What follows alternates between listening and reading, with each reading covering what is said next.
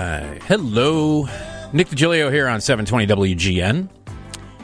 Live in the Skyline studio here, 18 stories above beautiful downtown Chicago. We are here until 4 a.m.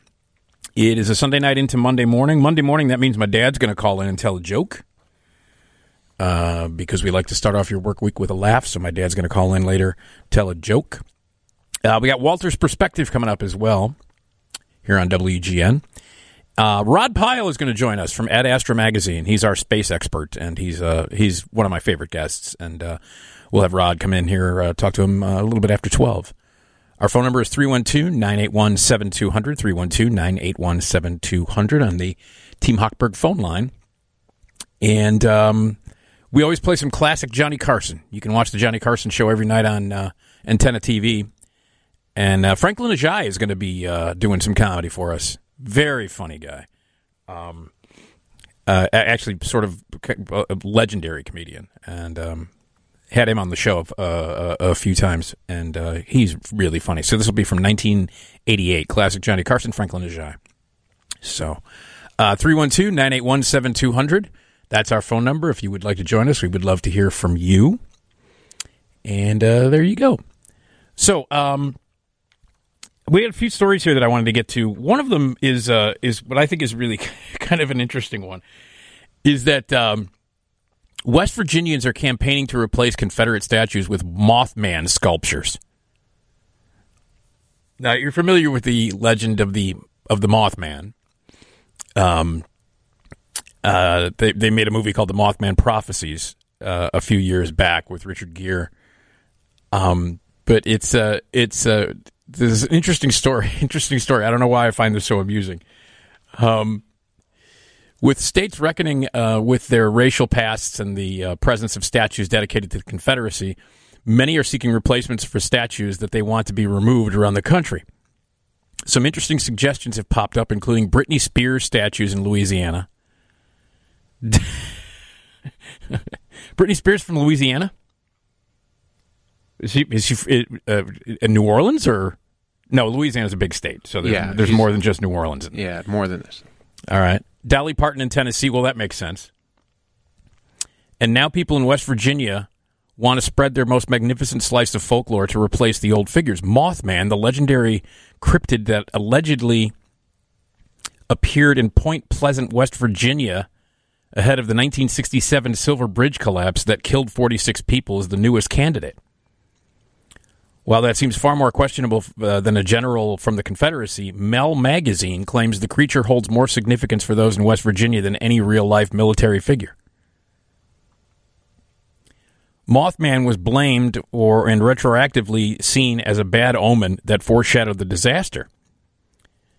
Twitter user Brenna explained to Mel Magazine. From there, the legend of the Mothman spread across the country and became an urban legend of sorts. They are joined by 30-year-old Jay Sison, a teacher and lifelong resident of the state who decorates his classroom with photos of cryptids like Sasquatch, the Flatlands Monster, and the iconic Mothman. What's the Flatwoods Monster? Tom, do you know the Flatwoods Monster? I don't know that one. Yeah, not off the top of my head. Let's see. One of those sort of legendary little monsters here. Yeah, funny enough, also from West Virginia. Boy, they got a lot of them there. Mm-hmm. Well, what is the Flatwoods Monster? What's the legend? So, apparently, at 7:15 p.m. on September 12th, 1952, two brothers, Edward and Fred May, and their friend Tommy Heyer, said they saw a bright object cross the sky and land on the property of local farmer G. Bailey Fisher. The boys went into the home of Kathleen May, where they told their story. May, accompanied by the three boys, local children Neil Nunley and Ronnie Shaver, and the West Virginia National Guardsman Eugene Lemon, went to the Fisher farm in an effort to locate whatever it was that the boys said they had seen. Yeah. Wow. Never heard that one before. Yeah, that's a new one. West Virginia's got a lot going on. They do. Spooky place, West Virginia. I've only been there once. Years ago. Did you see the Mothman? I did not. No, I was a kid. It was essentially like a drive-through. Because I've been to a lot of states, many of them just driving through, because we used to drive everywhere when I was a kid. He's one of the many supporting the push to have the statues erected in the place of Stonewall Jackson. I want my students to love their home and make it better despite the problems that exist here. I want them to see the good that exists here, Sison told Mel Magazine. I want our community to beat the odds, and the Mothman can embody that spirit because it's ours. It's a symbol for something bigger.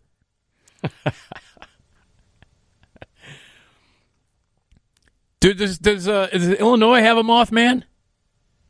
Do we have any local? Do we have any local lore? Well, I mean, we've got things like Resurrection Mary. Resurrection. Oh yeah, of course, Resurrection Mary. I think that would be a worthy statue outside of that cemetery. Although it'd be probably freaky to have by the side of the road late at night. All of a sudden you see a statue of a woman. I'm thinking Chance the Snapper. I think there should be a statue for Chance the Snapper. That was a year ago. That was a year ago. Almost to, what was yesterday or the day before? It was yesterday? Last week. It was last week. Yeah. Was the year anniversary of Chance the Snapper. Yeah, why don't we have a monument to that yet? It doesn't need to be big. Just a little, I don't know, stone gator. You're thinking a statue to Chance the Snapper. Chance the Snapper. I think that would be a worthy new statue. Resurrection Mary would be good. Mm-hmm. Probably shouldn't do one for Al Capone. We'll just let him live in the the stories. This city is already, it's funny because the late great Roy Leonard, my hero and mentor, used to travel a lot, and he said that when he would go overseas, and they would ask where he was from, and he would say Chicago, they would say, "Oh, Al Capone, Al Capone, Al Capone."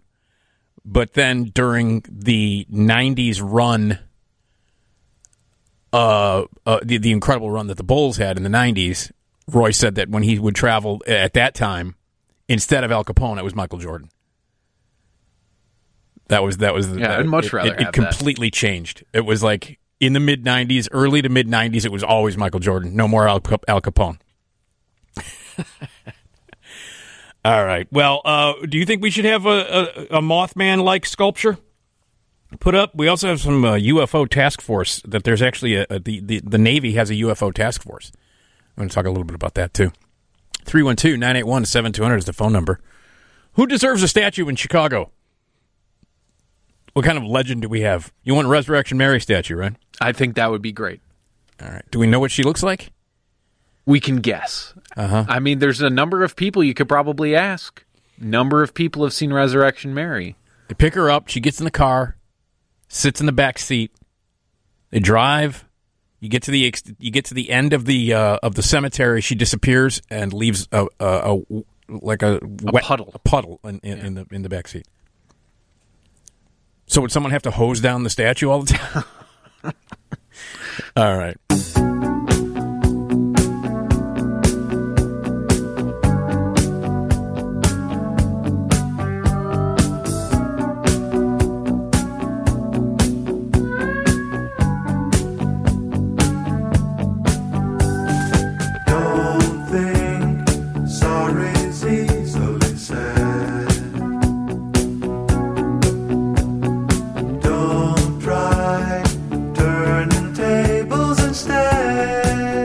Right.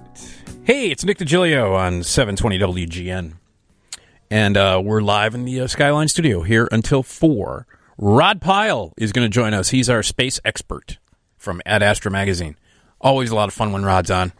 Always have a great time. Lots to talk about. 312-981-7200 is the number if you would like to join us. So they want to replace the Confederate statues in West Virginia with Mothman sculptures.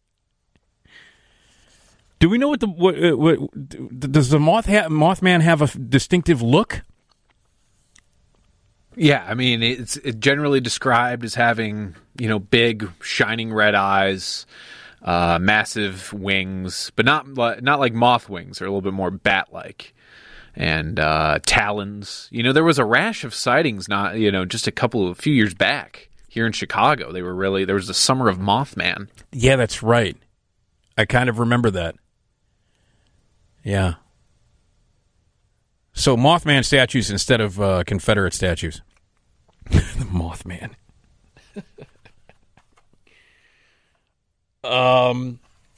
So the Navy has confirmed that they have a UFO task force.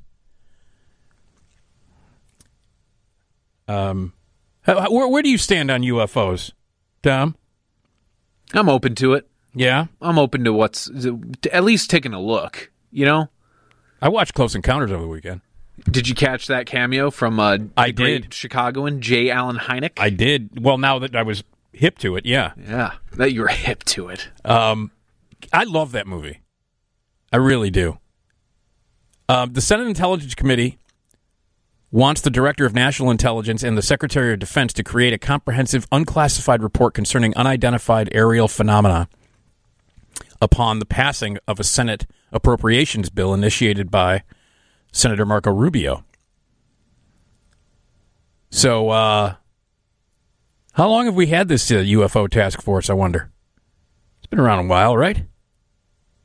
It's got to be a long time.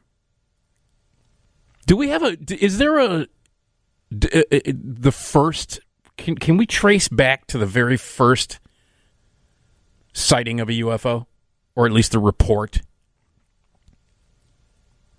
of, the very first, UFO sighting?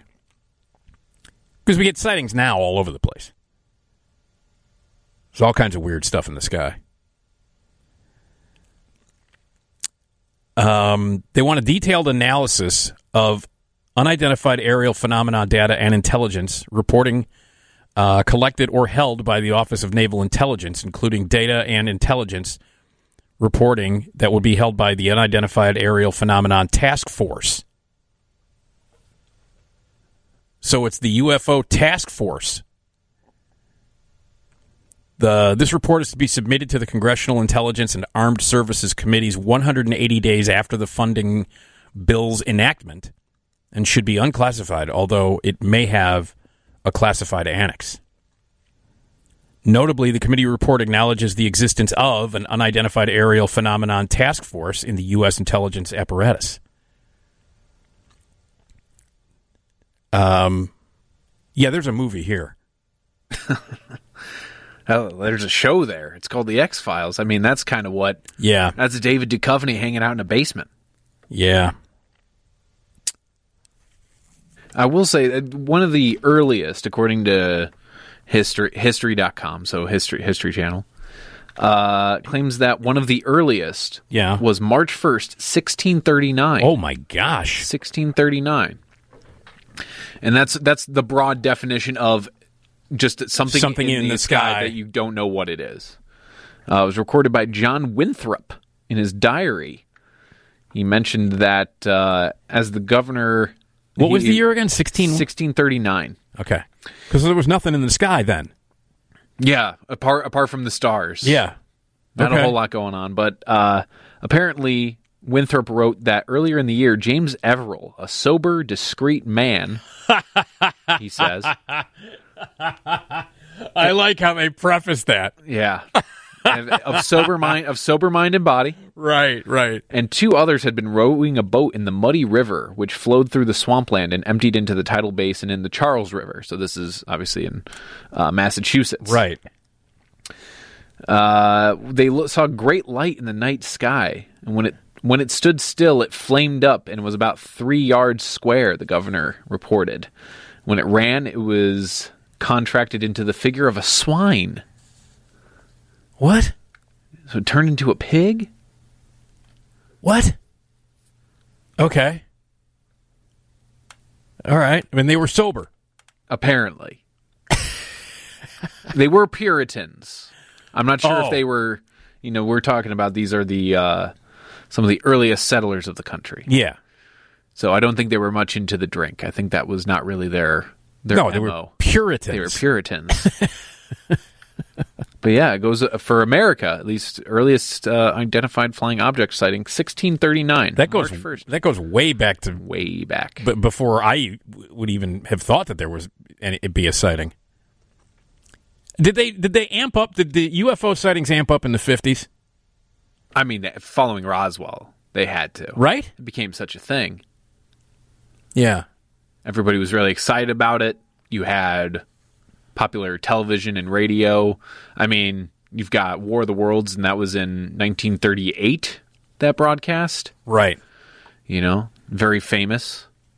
It ramped up quite a bit, I would say, in the 50s, because that was when a lot of like really popular sci-fi was going on. Oh yeah, days. That was the time for the sci-fi stuff. I mean, it really amped up in the 50s. Anybody ever have a little encounter with the night sky?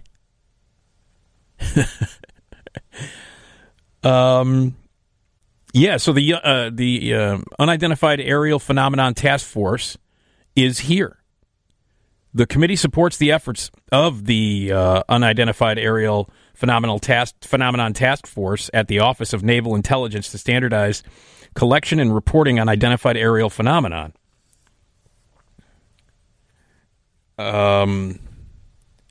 So, if there's a potential threat, we want to know about it. The committee report expresses the need for detailed analysis of unidentified phenomenon data collected by geospatial intelligence, signals intelligence, human intelligence, and measurement and signals intelligence, as well as detailed analysis of data from the FBI, which was derived from investigations of intrusions of unidentified aerial phenomenal data over restricted United States airspace.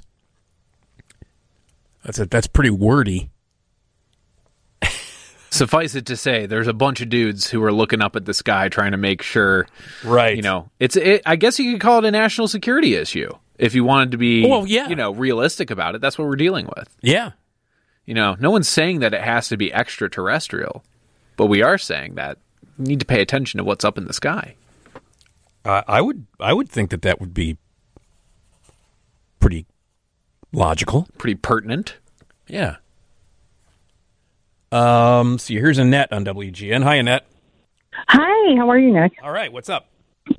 Well, a couple of things. Wasn't there a Mothman movie? I seem to remember something. Yeah. Okay. Yeah, Richard Gere and Laura Linney.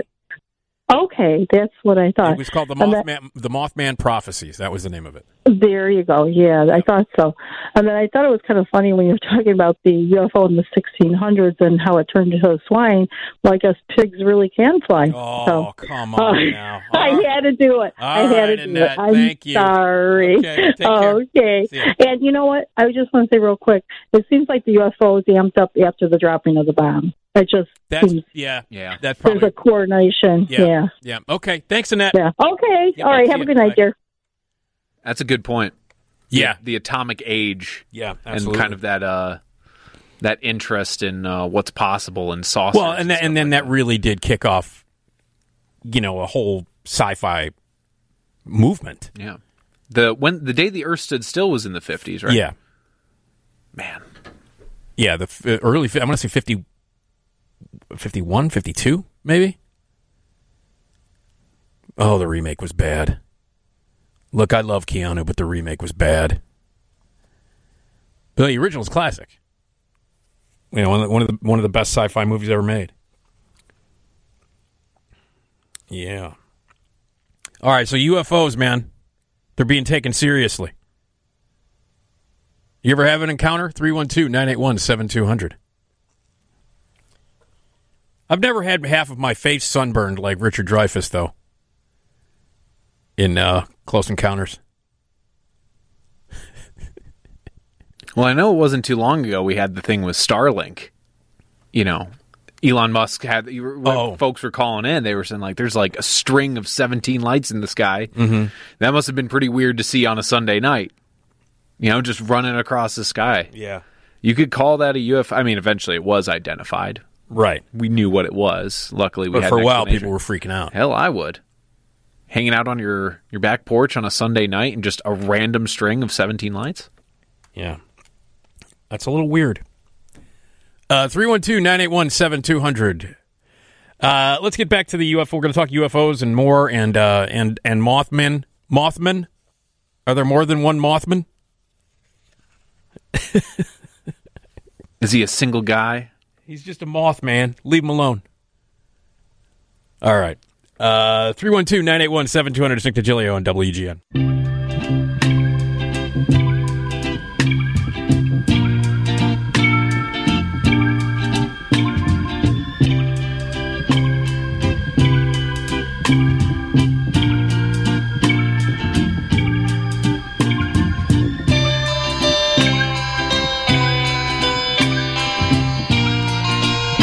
All right.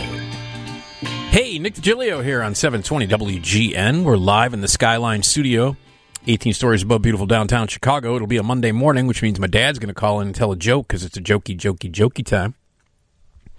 We're going to talk with Rod Pyle, who is an author, a journalist, editor-in-chief at Astra Magazine, about all kinds of space stories and much, much more. Always a blast when Rod joins us. 312-981-7200 is the number if you would like to join us. We've been talking about Mothman and UFOs. So besides Resurrection Mary, what are some of the other legends that we have here? Isn't there what's the we talk about this right around Halloween. The late great Richard Crowe, who was the ghost hunter, who used to be on with Eddie Schwartz, he was on with Steve and Johnny, he was on with me.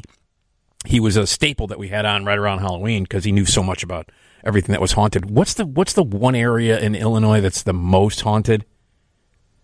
I think, isn't it it was like a mob cemetery or something like that. No, I'm talking about like there's a suburb. Like something Grove. I think Grove is part of it, and it's supposed to be the most haunted place in Illinois.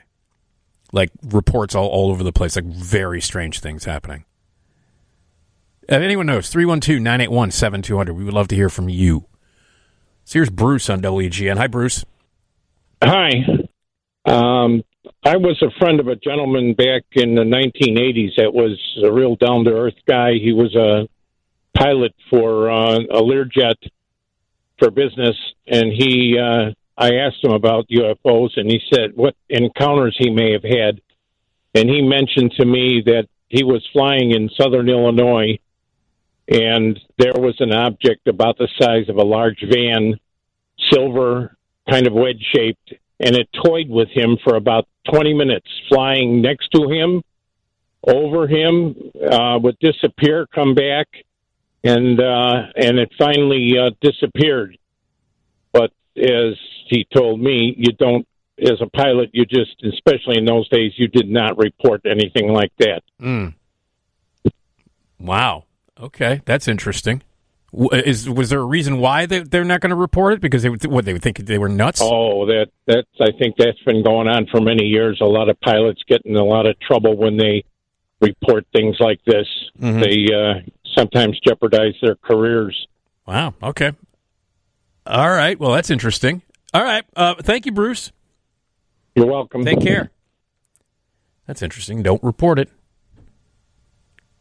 Don't report it because I just think you're nuts. 312-981-7200 is the phone number, but we do have a UFO task force for real. So it's being taken pretty seriously if there's a task force. So, is there a Mothman task force? Yeah, I don't know anything really about I've heard about, the Mothman. I think people know, but the only thing that I know about the Mothman is the movie that from a few years back with Richard Gere and Laura Linney, which is a really good movie and really scary. Scared the hell out of my ex-wife. That's like for my ex-wife is the scariest movie she's ever seen. She completely freaked out during the Mothman prophecies. So, here's Joan on WGN. Hi, Joan. Hi. Hi. Hi, Nick. I love your show tonight. Thank you. I know the name of the cemetery you're trying to think of. Okay. It's Bachelor's Grove. That's it, Bachelor's Grove. Yeah, every time we talk about places that are haunted, that pops up every single time. I know. I've been there, and it's really terrifying. Yeah. Very dark and misty, just like in the movies. Well, what was it? What is it about it that's so terrifying? Tell me about your experience. Well, it's so dark, and there's tombstones, and they're knocked over. And it was just the atmosphere. Mm-hmm. I didn't see, there's supposed to be a cabin you can see and lights that you can see. We didn't see any of that. But it was just the atmosphere and this really creepy feeling you got when you were there. Yeah. You were all alone in the middle of the woods. Yeah, that's. I don't need that. No, don't go. No, I don't need that. Yeah, that's it, though. Yeah, Bachelor's Grove. It comes up. Yeah, I mean, it's legendary. It is. Yeah. We had to go see it. Okay. All right, Joan, thank you.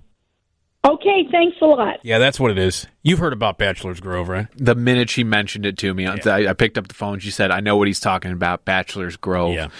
And it's just, the site, here's an interesting piece. The site has often been reported to be a dumping ground for victims of Chicago's organized crime families of the 1920s and 30s. Yeah. But no evidence of that has been proven. It's kind of just an urban legend at this point. But I'm looking at photos of it. It is weird. Yeah, no, I mean, like I've said, all these years that I've been doing these shows and, all the years that we've had the late, great Richard Crow on and other people, to talk about what the haunted parts of Illinois, that Bachelor's Grove comes up every single time. Yeah. What are some of the other more haunted places in Illinois? Well, you've got is it the back of the Niederlander? Well, I mean, you have the place where John Dillinger was shot. That was particularly... That's the biograph. Yeah, the biograph there. Apparently, the Death Alley behind the Niederlander, formerly known as the Oriental. Oh, yeah. The Oriental Theater, yeah. It was called the Iroquois Theater at one point. Oh. Yeah, and it became the site of an infamous fire. It was apparently supposedly fireproof, but during the blaze, the fire doors were locked, trapping 2,000 people inside during a fire. When the flames subsided, 602 people were pronounced dead. Oh, my God. That happened in the Oriental Theater? Yep. Oh, man. You know how many movies I saw at the Oriental when I was a kid? Probably a lot. A lot. Did you ever get a weird sense of what was going on? Everything was weird back in the 70s. It was a weird decade, in the Loop. Yeah, I mean, you go to the Loop, it was just weird in the 70s. You expected to see a ghost in the theater. Yeah, he was taking your tickets. By that point, they were, seriously, I mean, they were beautiful, big, giant theaters, but they were grindhouses at that time. Mm-hmm. Little rodent infestations and all kinds of fun stuff. Yeah, early mid-70s back in the Loop, man, those theaters. I mean, they once glorious, beautiful theaters. They had seen better days when I was going downtown with my dad in the early mid-70s. Those theaters had seen much better days. Let's see. Here's John on WGN. Hi, John. Nick, I want to talk about two things. One, without building statues, you got to build one of Robert Jordan, Avis Lavelle, and Muriel Clear, WGN reporters. Okay. Because they were black reporters and they were pioneers. Okay. They were really good reporters. I don't think they're on the air now, but Robert Jordan was like a hero to me. No, I know. I know who he is. Yep. Still there? Hello? Yeah, hello. Okay. We were talking about the Mothman. I can give you more information on that. Well, go ahead. Okay. There were a bunch of teenagers, and they went down to a place called a TNT yard or something, and it was a explosive storage area. And they were driving around. They weren't supposed to be down there. It was like owned by the United States Army, but it was kind of abandoned. And so they were driving down there, making out or something, and they heard this noise, and there were like these igloos where they stored explosives, and they said they saw something that looked like a muscular man with wings on it. And he had glowing red eyes. And they got in their car and they drove back to town, and they said this creature flew alongside the car about the same rate that they were driving down the highway. And they said they couldn't believe anybody could fly that fast. Mm-hmm. And So anyway, there was a girl in this car, and she went home, and she said she went home and she got in her, went upstairs to her bedroom, and she said there was like a landing on outside of her bedroom window, and she said she looked out the window, and the Mothman was sitting outside on the landing. Wow. So anyway, I guess the kids were afraid to go to the sheriff's department because they didn't think they'd be believed, and they weren't supposed to be in this explosives area. But anyway, I guess they organized a search party, and they said they thought there really was something in this TNT area, but they couldn't find it. But then there were reports of this man with these wings all over town and stuff.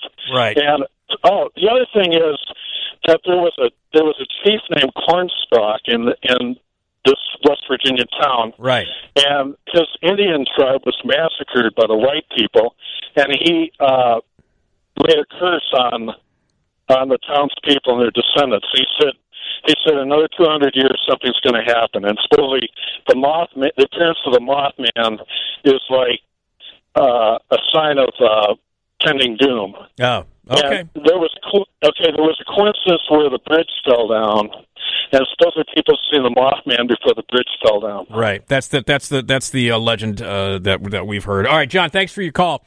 Walter Jacobson. He's our main man. Walter's Perspective. We play it every Sunday night here on WGN on the show, and it's sponsored by HearingHealthCenter.com. Here's Walter. It is hard in Chicago to open a newspaper and not see a story about Eddie Johnson, the Chicago police chief who was fired by Mayor Lightfoot after being found by police asleep in his car. He had been driving home from dinner with enough drink to cause him to stop and doze off.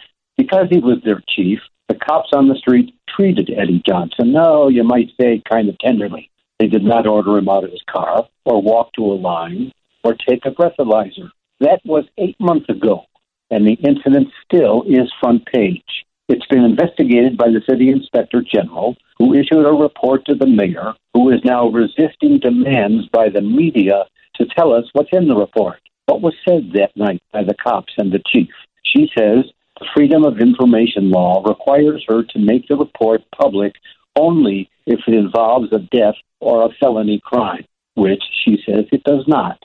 Eddie Johnson was a very good chief of police, highly respected and well-liked by the rank and file and by many city officials and Chicago residents. What the media wants is another uncomfortable, embarrassing, splashy story about Chief Johnson getting a break from police. I'm in the media, a reporter who strongly believes in freedom of information. About Eddie Johnson, I'm thinking, enough already. His 31 years of a praiseworthy record and contribution to the city have earned him and now entitle him to some peace and quiet. I say leave him alone. Get off his back. I'm Walter Jacobson, and that's my perspective. For more, visit WGNradio.com or download the WGN Radio app.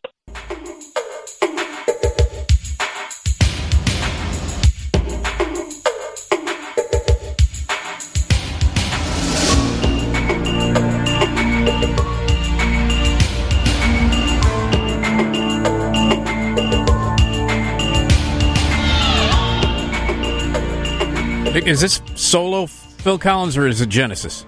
It's Genesis. Okay. I always forget. I know it's Phil Collins singing. Yeah. Genesis. 312-981-7200. Nick Digilio here on 720 WGN. Our good friend Rod Pyle is going to join us, author, journalist, editor-in-chief at Astra Magazine. You can check out rodpylebooks.com. Lots of space stuff to talk about with Rod. And if you want to jump in, it's 312-981-7200. We talk about UFOs. Maybe we can talk to Rod about that, too. So there's an actual organization that's hired by the government to study the UFOs. And we've been talking about weird things in the sky. 312-981-7200. Here's Evelyn on WGN. Hi, Evelyn. Hello. First of all, thank you so much for taking my call. So what I try to say very briefly, very many sightings and referrals for this topic, UFO program, UFO and ufologist. It's extremely interesting topic to me, and it's very, very scary. So what I try to say, again, thank you so much for this topic, first of all, and for opportunity to express opinion about it. So, my question is to you, Mr. Nick, and maybe to listeners who listen right now this extraordinary, interesting program. Why, if people, some witnesses, or even they claim to be abducted, why nobody believed them? Why right away they refer so these people crazy? Especially when like different people in different areas, they describe exactly the same pictures what they was witnesses of. This is my question, and I'm pretty skeptical, but I'm close to the not to be skeptical, but also, I speak Slavic language, I speak Russian, I speak Polish, and a couple of other languages. And if you can go on YouTube, it's so many sighting with translation to English language about sighting UFO. Was very interesting, and with pictures, and some people was not afraid to take pictures, and that's what I try to say. And also, they claim these people who I'm talking about, they claim these UFO creatures, they're pretty peaceful. They just observing and photographing our planet very slowly, because if you notice that they go in very slow motion, and they're pretty peaceful. They try to maybe help us. My opinion, I don't think so. They very aggressive. Okay. I'd like to say positive.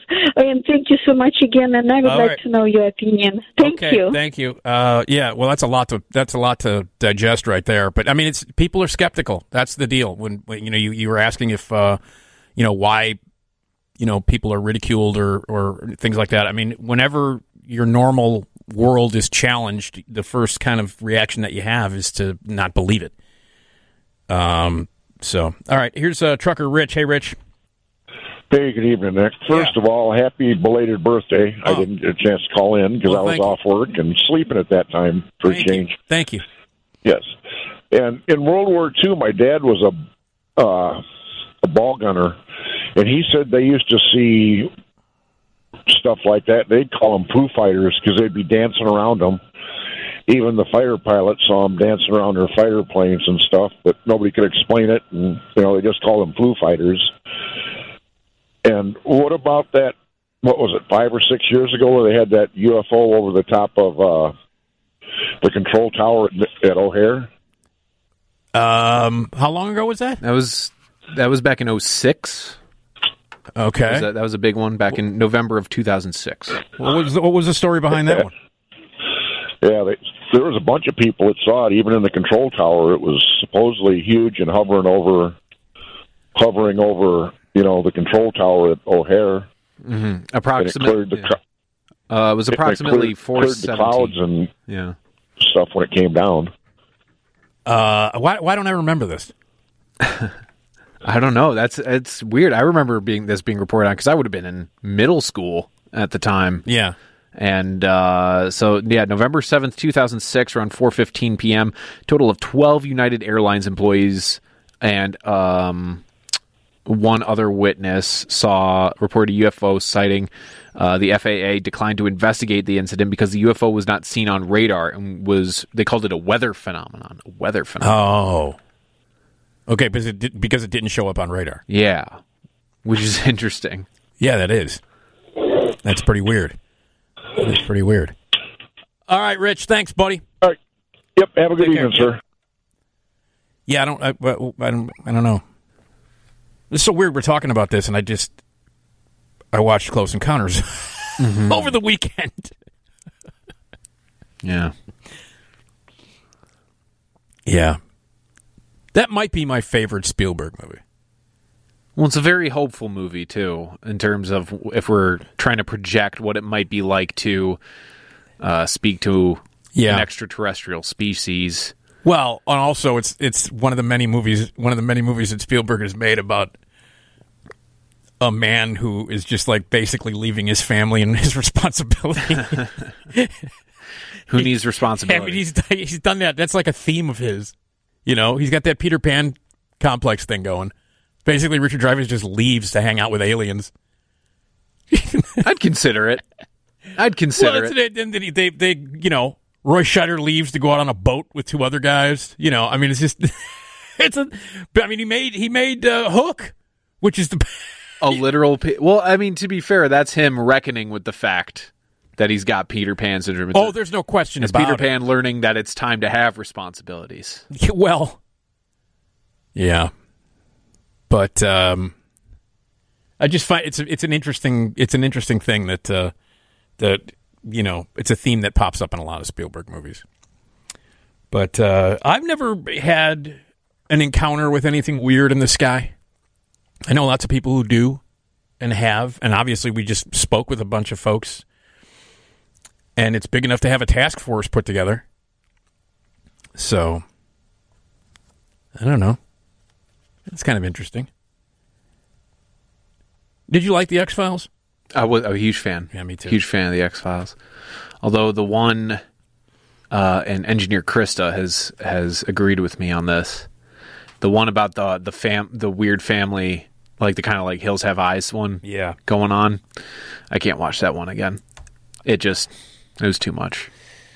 There was one episode that involved cockroaches. And at one point, it looks like there's a cockroach crawling across. They made it look like a cockroach was crawling across your television screen. I remember completely freaking out. I'd say that show definitely renewed an interest in the 90s in the study of the paranormal and other things. Well, I thought the X-Files was great. It was brilliant. I thought it was great, and I don't care. I like both movies. You know, everybody hated the second one. I loved it. Yeah, it was. I Want to Believe. I Want to Believe. Yeah, I thought it was good. I'll give you the first one. First one's great. First one's awesome, but I like the second one. I'll tell you, the reboot of the X-Files was not good. That was very disappointing. So, all right. Well, let's get to the news, and then Rod Pyle is going to join us, and we're going to talk all things space. Blue moon, you saw me standing alone, without a dream in my heart, without a love of my own. Blue moon. All right. Hello. Nick Digilio here on 720 WGN. We are live in the Skyline studio, 18 stories above beautiful downtown Chicago, and we are here until 4. It is Monday, so that means my dad's going to call in and tell a joke because it's a jokey time. That's coming up later on. We got some Carson comedy classics. You can watch the Johnny Carson show every night on Antenna TV, and we always like to play back some comedy, either some stand-up or a sketch or an interview. Well, we got some stand-up from Franklyn Ajaye from 1988. And we're also going to talk about outdated words that instantly age you. Some expensive mistakes as well. 312-981-7200 is the phone number. Our guest right now is our good friend Rod Pyle, author, journalist, editor-in-chief at Astra Magazine. You can check out rodpylebooks.com. If you have any space-related questions or comments, give us a call, 312-981-7200. Let's welcome Rod to the show. Hello, Rod. Good morning. How are you? All right. How are you, sir? I'm okay. I saw Greyhound today. That was a thrill. Yeah, I watched it over the weekend. Did you? I did. I liked it very much. It was just nonstop, and they didn't spend a lot of time on character development other than Tom Hanks, did they? No, they didn't. No, it was a solid movie. I enjoyed it. Yeah, I was really impressed. Yeah. All right, Rod, tell everybody about yourself. Well, I'm old enough to have been born about the same time the space age was, and grew up during those heady years. It's funny. Somebody asked me a day about what's the difference between a writer my age, I'm 63, and somebody who might be in their 30s and 40s who are writing about space and related fields. And I thought about it for a minute, and I thought if you're talking about the space program anyway, and the space race, there's a lot of younger people writing about it, and they're very excited, and they're good writers. They're very good writers in a lot of cases. But, you do get a different perspective, as I'm sure you'll remember, having known some of that stuff that happened before the space station and before the later part of the shuttle program. So it was really a blessing to have been around to have seen that and to have experienced that. So I grew up being totally enamored of that. So other people were following sports, baseball and football and later basketball.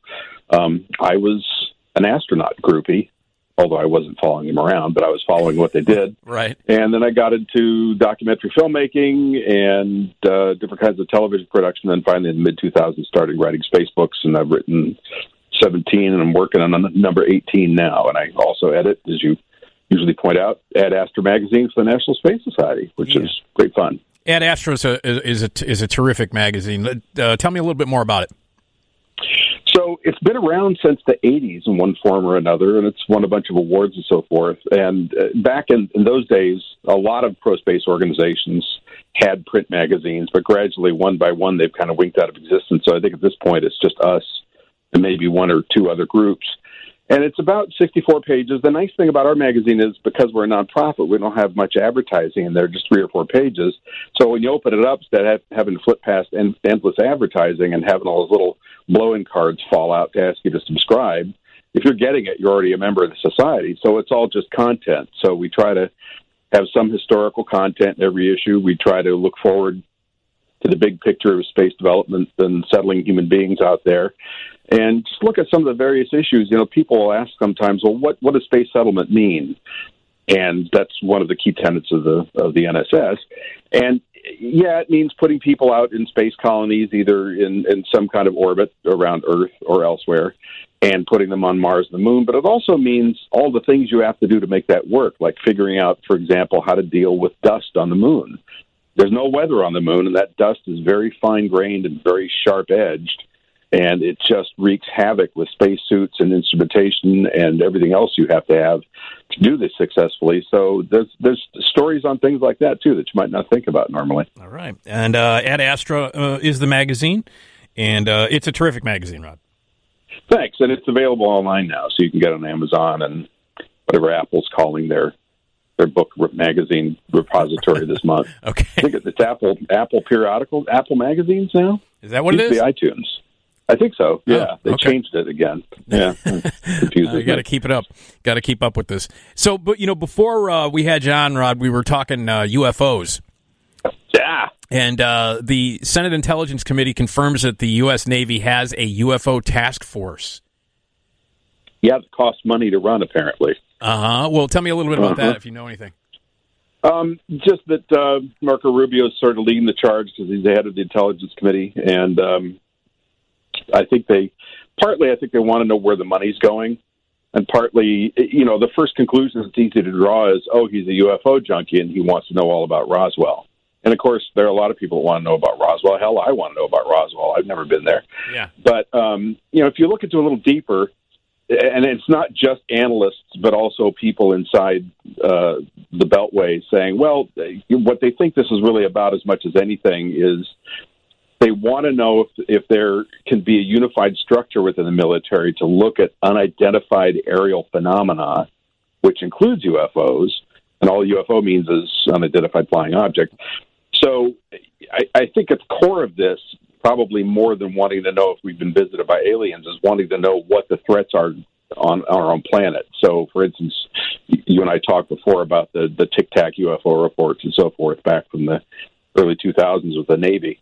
And, there's a fairly broad consensus about this, that it's a very good chance that these are some kind of drones from a foreign power. Now, one of the pushbacks on that has been, and I got some email after the last time I was on your show about this, that the observations of them show them moving impossibly fast and changing course impossibly quickly and altitudes impossibly quickly. in ways that normal air-breathing craft couldn't do, but that's assuming that you take the observations verbatim. And, pilots are as good as they are. The human eye is notoriously not good at tracking distance and altitude and speeds. So even looking at the radar imagery, which is pretty low resolution, or I should say FLIR, because it was the specific kind, it's hard to tell exactly what these things are doing. So applying traditional models to it hasn't been very successful, but that doesn't necessarily mean they're extraterrestrial in origin. So getting back to the original question, I think there's a concern in the military bandwidth, if you will, about these different branches of the military, of the armed forces, sharing data better about what they're seeing and seeing if it represents a domestic threat or not. Right. Okay. Rod, hang on, okay? Yes, sir. I want to talk more about this, too. Rod Pyle is with us, author, journalist, editor-in-chief at Astra Magazine. If you have any space-related questions or space concerns or any of that kind of stuff, 312-981-7200. 312-981-7200. Nick Digilio, and we will return.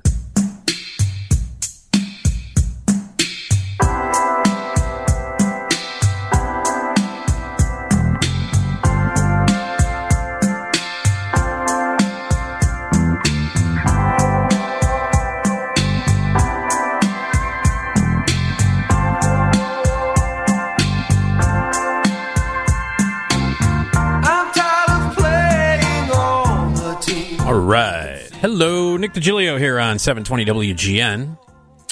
We are live in the Skyline studio here until 4 a.m. Coming up, we've got some classic comedy from the Johnny Carson show, this morning featuring Franklyn Ajaye. Outdated words that instantly age you. And my dad's going to call in and tell a joke. 312-981-7200. That's our number if you have a space question of some kind. Give us a call because our friend Rod Pyle is with us. Rod, welcome. Hey there. So what was the date again, Tom? That dates back to like the first recorded UFOs, like 16.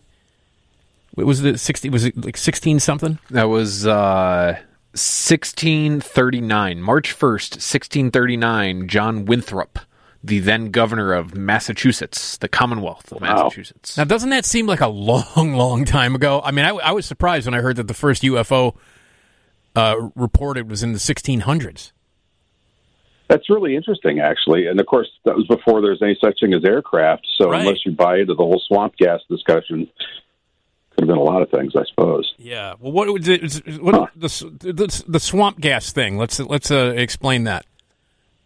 As I understand it, it's the idea that marshes, there's a lot of organic decay in marshes of plants and so forth, and they start forming methane, and that somehow that ignites, and you see these balls of flame that can last for a little while, depending on wind conditions and all that. I'd never seen anything like that. The weirdest thing I ever saw was a high tension line that had I guess it was arcing or shorting out. There was this big ball of blue electricity going down the wire and then actually blew off the wire and kind of looked like it would hovered. I guess that's a plasma at that point. And that was pretty fascinating, but that's as close as I've gotten. And, I've been reading about UFOs since I was about 6 or 8. And, I'm like anybody else. I want to see one, but I just haven't seen a good sighting yet. I've seen a lot of things. I've spent, I don't know how many hundreds of nights out under the stars.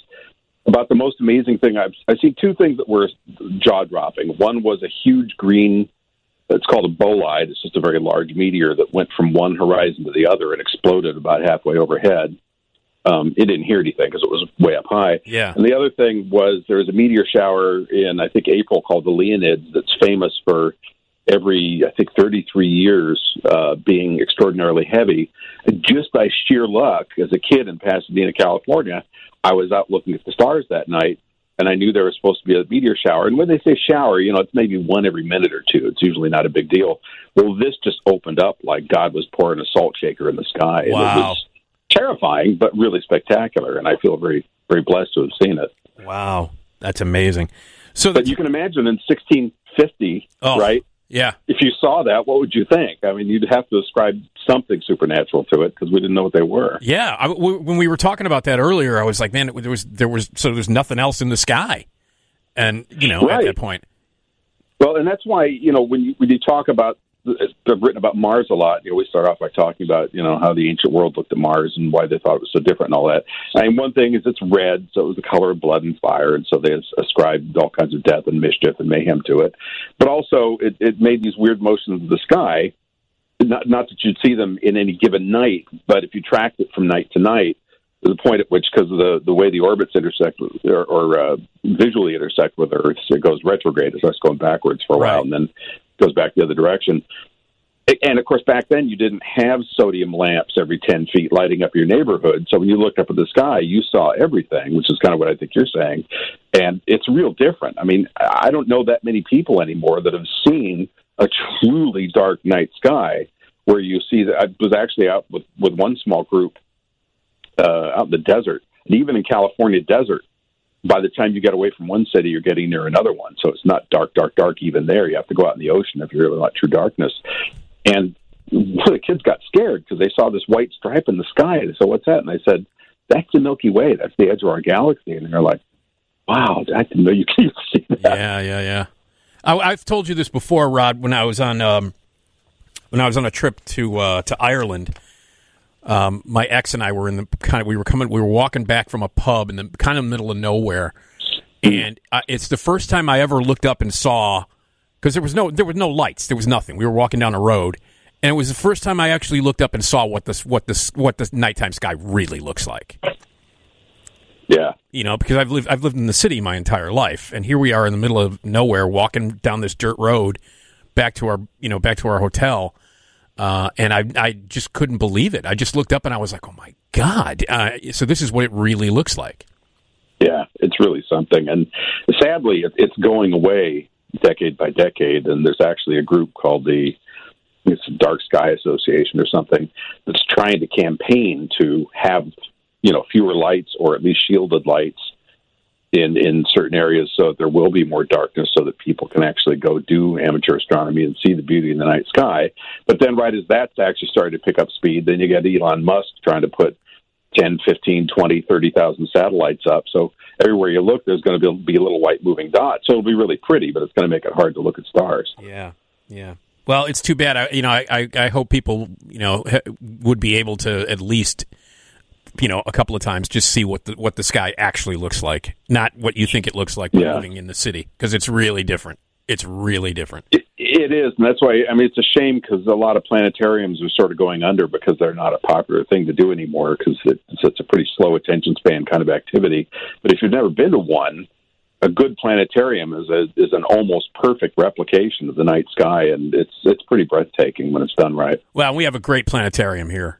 Yeah, you do. In Chicago. The Adler is just amazing. I can't tell you the number of times I've been there when I was a kid. I haven't been there in a long time, but I can't tell you the number of times I've been there when I was a kid.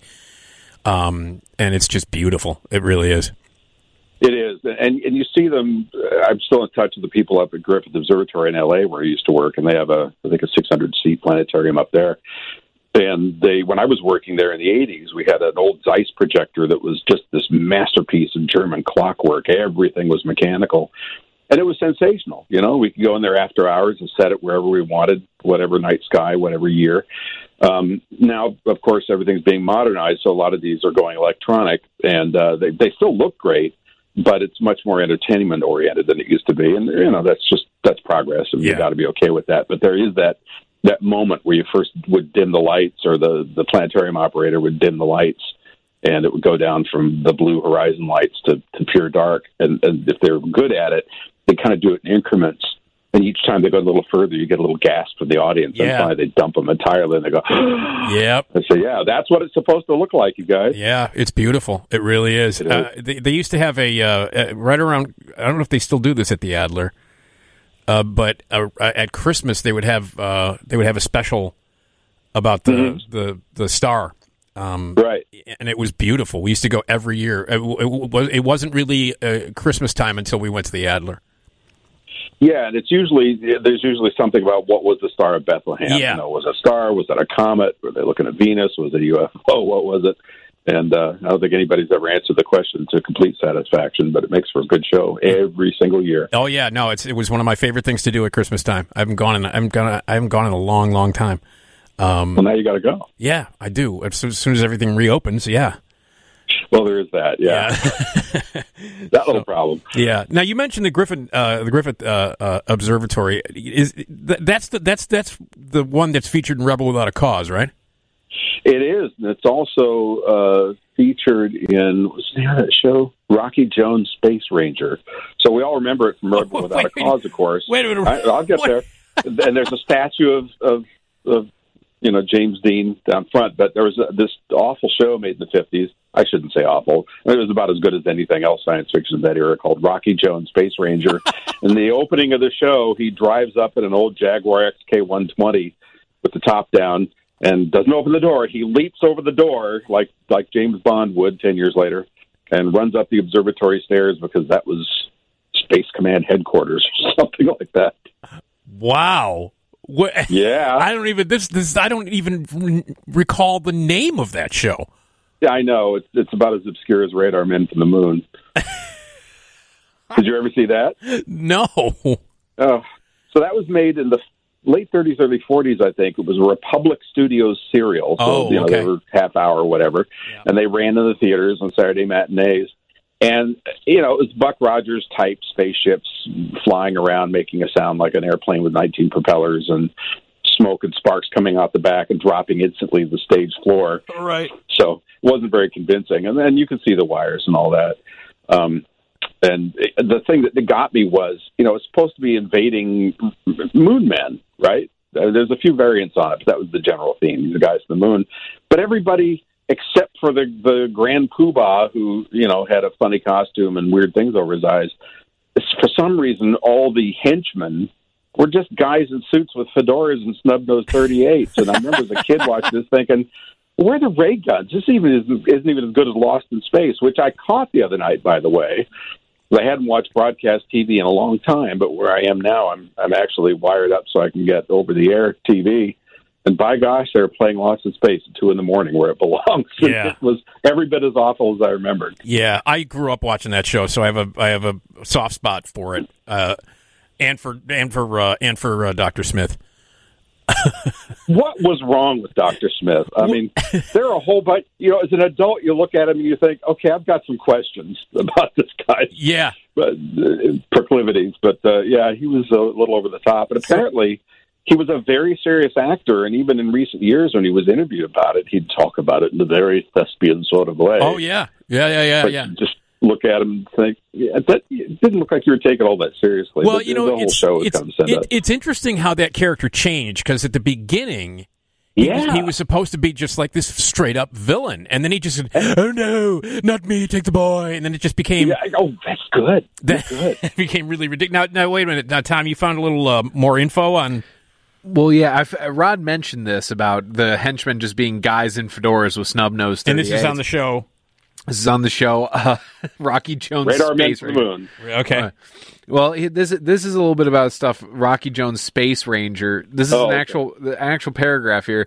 Although many strange worlds were visited, the alien characters usually spoke American English and always appeared as normal humans, albeit in bizarre costumes and environments. The script writers did not appear to know the difference between planets, moons, stars, and constellations, so that the specific locations Rocky and his sidekicks visit are generally unknown to astronomers. That sounds about right. Well, and then, and that was early on. Then you get to Lost in Space when we did know better, because the space age was in full flower then. But you still everybody's got 2 legs and 2 arms and 2 nostrils and 2 eyes. They may look like a giant styrofoam carrot, but they're still bipedal. And it got to the point, I think I told you before, I took a directing class from a guy who had directed a number of episodes of Lost in Space years ago. Really nice guy. And after class, I got to talking to him once, and I said, I have to ask you a question. He said, shoot. And I said, Lost in Space. And he kind of smirked and looked around like he hoped nobody was overhearing us. And I said, you're a great director. Why?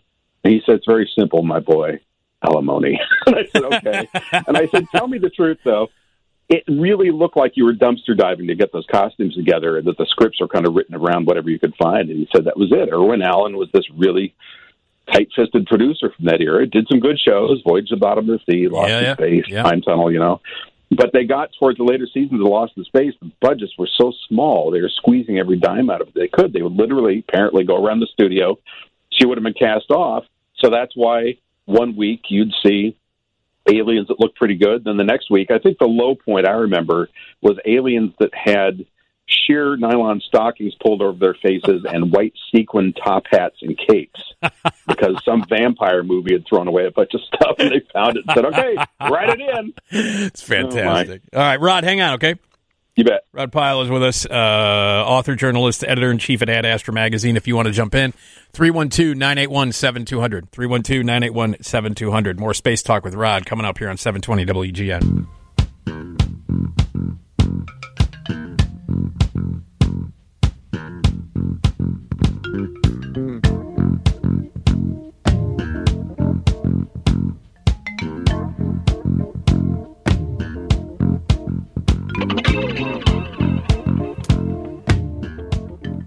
Nick Digilio here on 720 WGN. During the break, I was just scrolling around on the internet. Kelly Preston passed away. She's only 57. She had a few years battle of breast cancer, and she passed away. So condolences to the whole Travolta family.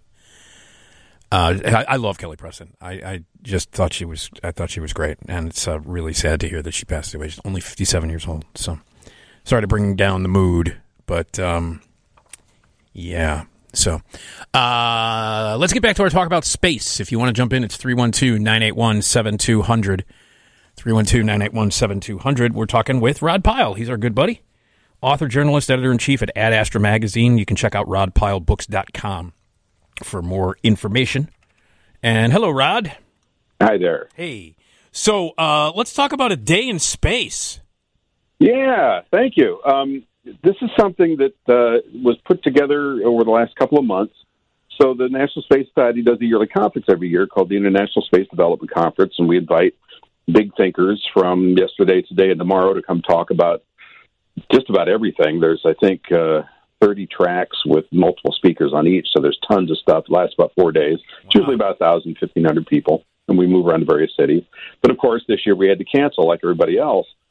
And we're a volunteer organization, so there's a lot of, what should we do about it? So finally a small group has got together and said, okay, let's do something virtual. But we didn't want to do a Zoom call for all the reasons that we've discussed before, like Zoom bombing and so forth. Yeah. So we decided to give it the full court press as much as we could. So I sent out production kits to a bunch of people that were our keynote speakers, about six new ones, and then we had some stuff that we had already recorded before COVID hit. So a couple lights, microphones, so forth, just to really try to bring it up a notch. So on July 16th at 8 o'clock Pacific and 11 o'clock Eastern Time, we'll be starting a 7-hour day. And we've got speakers ranging from, we've got Buzz Aldrin doing an exclusive interview with our president, Jeff Notkin, who used to be on the show Meteorite Men. He was the host there. Mm-hmm. Interviewing Buzz, and that was really fun. So I've edited all this stuff, so I know it way better than I want to, because I've spent a couple of days with each one of them. But right. So that we've got another astronaut panel with Al Worden, Fred Hayes of Apollo 13, Walt Cunningham for Apollo 7, and Jerry Griffin, who was a flight director at NASA during the Apollo years, and that was recorded about a year ago when Al Worden was still alive. So that they have a lot of great stories to tell. We've got an astrophysicist, Sarah Seeger, talking about exoplanet discoveries. We've got Alan Stern, who ran the New Horizons probe out to Pluto and beyond, talking about that mission. We've got a gentleman who runs another conference that I participate in called CI Live out in Iowa, who's also one of the officers of the NSS, named Anthony Paustian, who's talking about the secrets to achieving anything great. A space doctor talking about space medicine named Shauna Pandya. And one of my favorites, Steve Jurvetson, who most people probably won't know the name, but he's a billionaire investor who put tons of money in new space. He invested in SpaceX, and they were about to go under in 2008. Just a brilliant guy. I think I told you about it before. He got through Stanford engineering in 2.5 years by basically gaming the admissions computer system. Jeez. He's that smart. And sitting with him for an hour in a room, interviewing him, it's like all the air gets sucked out and the atmosphere becomes kind of electric, and he's just so excited about everything he's telling you. And he's got these incredible visions about the future of what he thinks is going to happen in the next 20 years.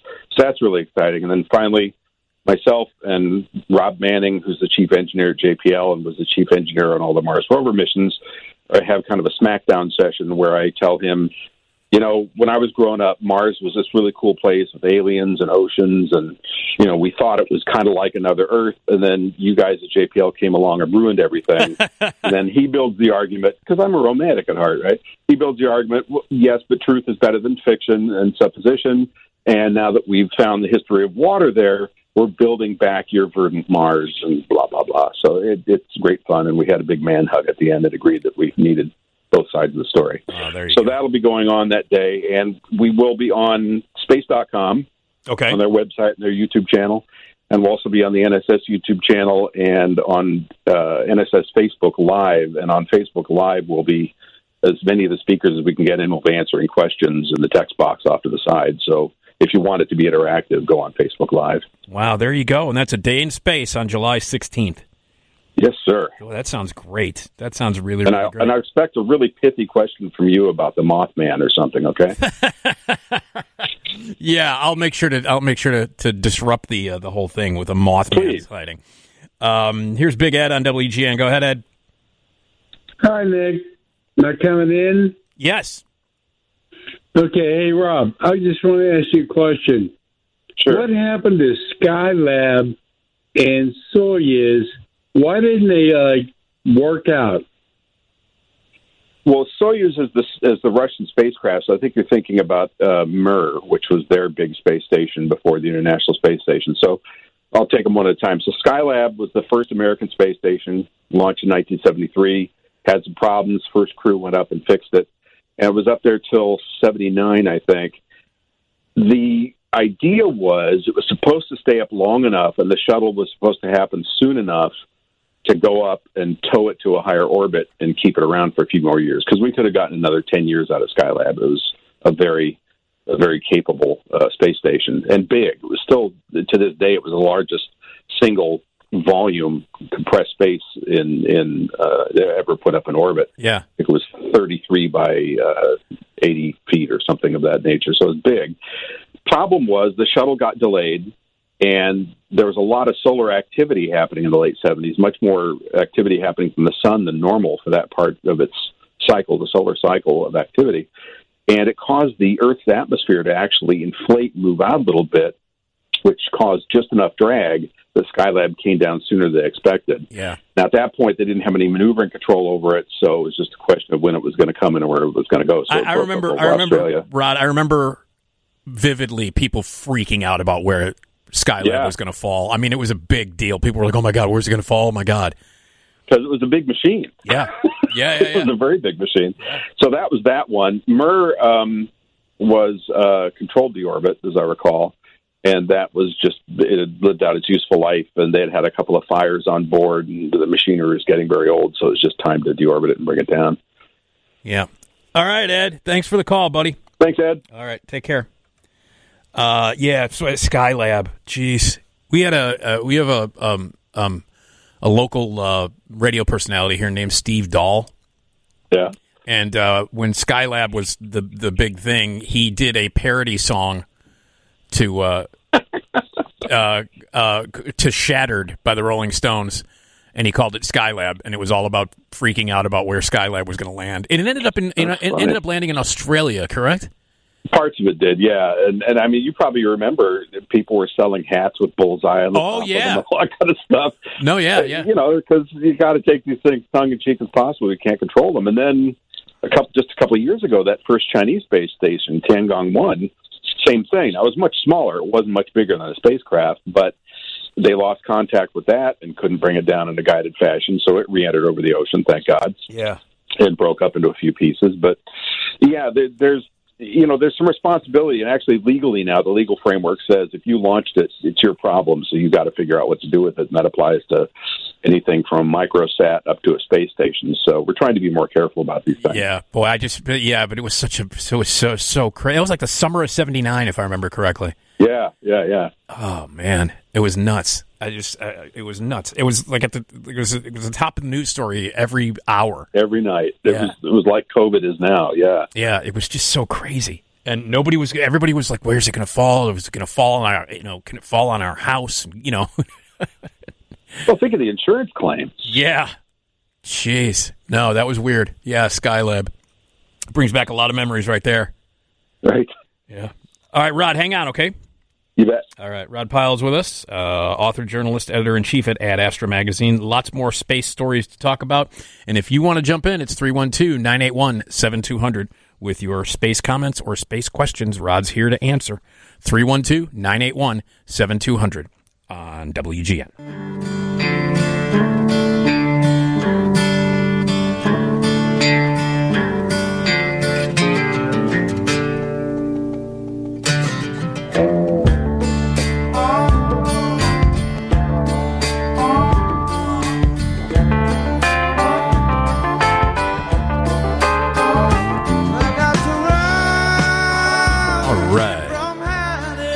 Hello, Nick Digilio here on 720 WGN, live in the Skyline Studio, 18 stories above beautiful downtown Chicago.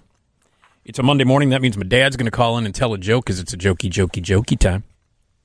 We're going to talk about outdated words that instantly age you, some expensive mistakes, and my dad's going to call in and tell a joke. 312-981-7200 is... the number. Rod Pyle is with us, and the news is next from the Northwestern Medicine Newsroom. And Rod is our space expert, editor-in-chief at Astra Magazine. Hello, Rod. Hello. All right. We have another caller here. This is Hef on WGN. Go ahead, Hef. Yes, Rod. I was wondering if any of the astronauts or cosmonauts who were in the space station had joined the 200-mile high club. and was it official, or was it just fun in space? That's a good question. It's been asked a lot, and there's no official recorded act as of such. Doesn't mean it hasn't happened, because it is a co-ed facility. Right. But, even though the space station's fairly large, the crew quarters are small, and you're separated in most cases by cloth or kind of a flimsy separator, so noise carries pretty far. So you'd have to find a real dark remote corner and be quick. And when you think about the physics of it, things bounce away from each other in space. So without getting too graphic here, you can imagine without some bungee cords, it might be kind of a challenge. That said, one of the early places to line up for a ticket when Virgin Galactic first announced that they were going to be doing suborbital rides that would give you 6 or 7 minutes of weightlessness was Vivid Video in Los Angeles, my hometown, the premier purveyor of porn, and they wanted to do some space sex. But as far as I know, they were not sold tickets, and it never happened. It's just ridiculous. Ridiculous. All right, Hef, thanks for the call. Someday. Thanks for the call, Hef. 312-981-7200. I never even thought of that. That never even occurred to me.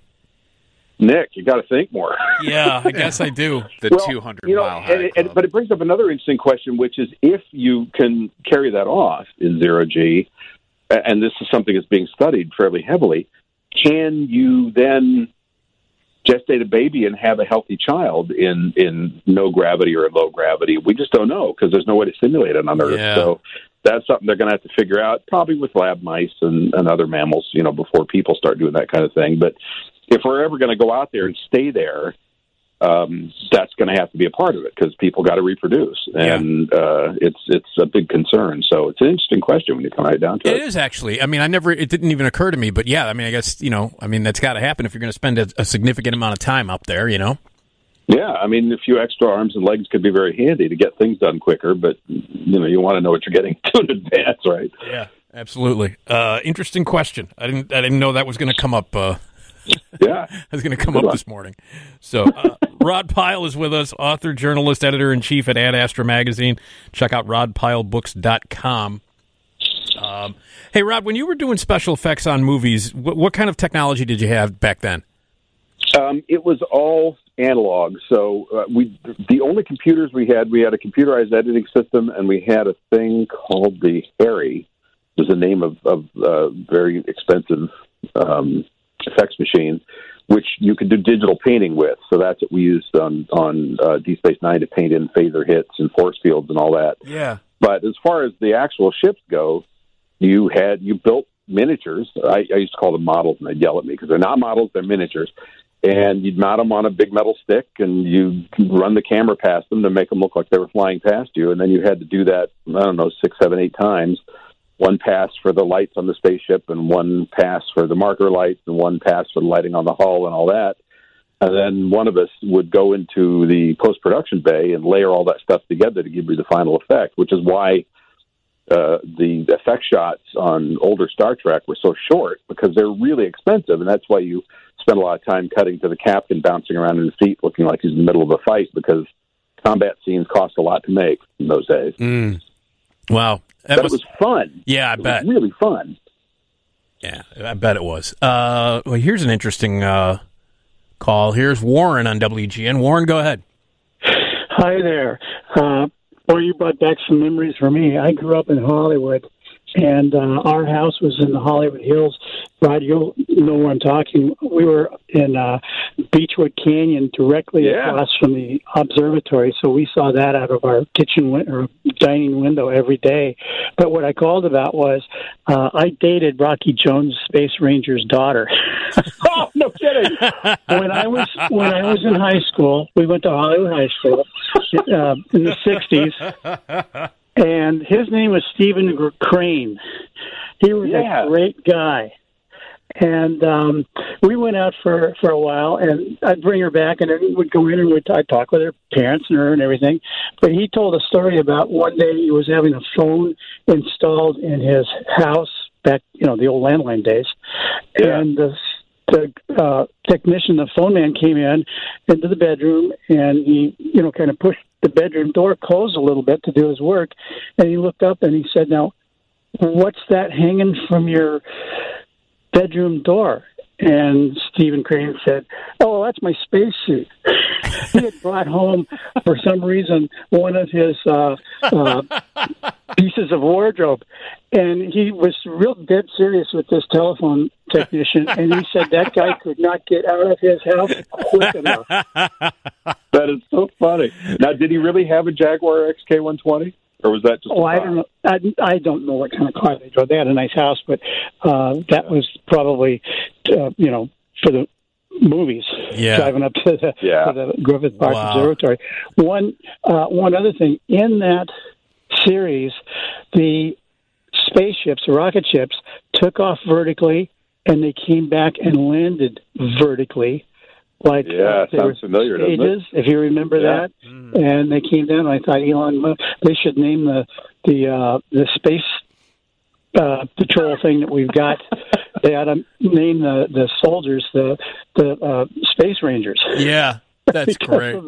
That was a great series, though, boy. Because I was about 10. That was 52 to 54. So I was 9, 10, 11 when that was on. But dating his daughter was, it was just something kind of natural if somebody was in this the business out there. Yeah. But he had some stories, and that was the one that just stayed with me. I can just see this poor telephone guy. Yeah, that's hilarious. That is hilarious. Warren, that is great. Thank you so much for the call. Man, sure. What are they odds? That show. Bye now. Bye. Thank you. God, my Lord. I grew up, 15 miles from Hollywood, and I never dated anybody in show business, especially not an on-camera person. Maybe Warren's just particularly good-looking. That's probably it. Yeah. God, that's a great story. That's a great story. Yeah, that's great. You didn't think we'd be talking about this TV show then? I love all those old shows. Yeah. It's funny, we were talking about Lost in Space. Did you see the reboot that they did on Netflix? Yeah, I saw about half of the first season, and I thought, okay, I get it. This is clever. This is modern. They're doing all the right things, but it just didn't grab me. What did you think? I felt the same way. I felt the same way. I thought it was interesting that they cast Parker Posey as Dr. Smith. Well, and having her as this megalomaniac, that wants to do in everybody. So it kind of rounded out what you were talking about with the pilot of the original show and the first couple episodes, where Dr. Smith was a pretty convincing bad guy. I mean, he was evil, and it was fun to watch. Yeah. And then he got silly. Stark and Posey didn't get silly, but it felt a little heavy-footed to me. I agree. I totally agree. And then there was the movie back in the 90s. Oh, yeah. And you wait a minute. You like the movie, Tom? I used to love watching that because remember, I was just a kid. Came out You're in still just a kid. I mean, yeah. Gary Oldman was Dr. Smith, Yeah, right? he was. Yeah. William Hurt was Professor Robinson. Is Mimi Rogers in it? She is, yeah. Yeah. It's Heather Graham's in it. Jared Harris, of all people. God, I totally forgot about that. Matt LeBlanc. Oh, that's right, Matt LeBlanc. Matt LeBlanc. There's a piece of casting for you. Beautiful totally casting. Totally forgot that Matt LeBlanc was in that. Okay, Tom, how many times did you watch it? Oh, God. I think we had the VHS tape. So it was on a rotation of me as a kid. It was either The Lion King, Godzilla 1998, Lost in Space 1998, and, God, probably Twister. Wait a minute. The Roland Emmerich Godzilla? Yeah, it rules, man. It's a terrible movie. Is that the one with all the little baby Godzillas? Yeah, in Madison Square Garden. Oh, it's a terrible movie. Wake me up when the popcorn's gone, man. You got Hank Azaria as Animal. Oh, yeah. The videographer. Isn't, what's his name, Ferris Bueller in it? Yeah. Matthew Broderick. Matthew Broderick is in it, yeah. Yeah, that's right. That's right. Who's the female lead? Oh, my God. She's kind of a no-name. I remember hating it. That's the only thing. Oh, everybody hates it. I remember hating that movie. Maria, I think it's Maria Patillo. Yeah. Okay. But Jean Reno. Oh, God. As the leader of a bunch of French Foreign Legion mercenaries. Harry Shearer's in it. God. It's great stuff. Oh, Rod, is he nuts or what? I had a friend who was living in Japan probably 25 years ago, and while he was there, they were filming, of course, another Godzilla movie, and the rubber costume was stolen from the set. Oh, no. I mean, nothing gets stolen in Japan. If you leave a camera sitting behind somewhere, you go to a shrine and you leave and you forget your camera. This actually happened to me back in the 80s. I came back an hour later, and there were people staying there guarding it until I came back. I mean, it's that kind of country, Well, so this became a national news. I bet. The holy costume had been stolen, and they said, please return it, reward posted, no questions asked, and all that. It was like the Lindbergh baby, except it was this costume. I thought, they take their Godzilla seriously. They do. Nick, did you like the one, maybe it was 8 or 10 years ago, where they do the high altitude? There's been a Godzilla film made since 2014, yeah. It was good. Yeah. Did you like that one? I did. I like everything except for the Roland Emmerich. I'm a big Godzilla guy. So Rod, hang on, okay? Okay. All right, Rod Pyle is with us. We got more space stories to talk about. If you want to jump in, it's 312-981-7200 with any space-related question or concept here. Rod Pyle, author, journalist, editor-in-chief at Astra Magazine. Check out rodpylebooks.com. And again, 312-981-7200 for your space-related questions. All right, it's time for the news.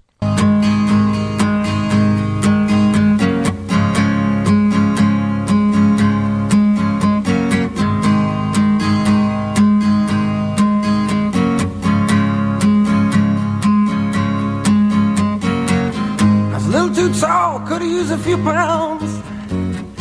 Tight pants points hollering out. She was a black-haired beauty with big Hello. eyes. And points all Nick Digilio here on 720 WGN. We're live in the Skyline studio. 18 stories above beautiful downtown Chicago. We're here until 4 o'clock. 4 o'clock, we head over to Bradley Place on the TV side of WGN. Get some news and information from them. And then at 5 o'clock, it's the one and only Bob Surratt with your morning drive. 312-981-7200 is the phone number. A little bit later on, we're going to be talking about outdated words that instantly age you, some expensive mistakes. My dad's going to call in and tell a joke. And we've got Classic Carson. You can watch the Johnny Carson show every night on Antenna TV.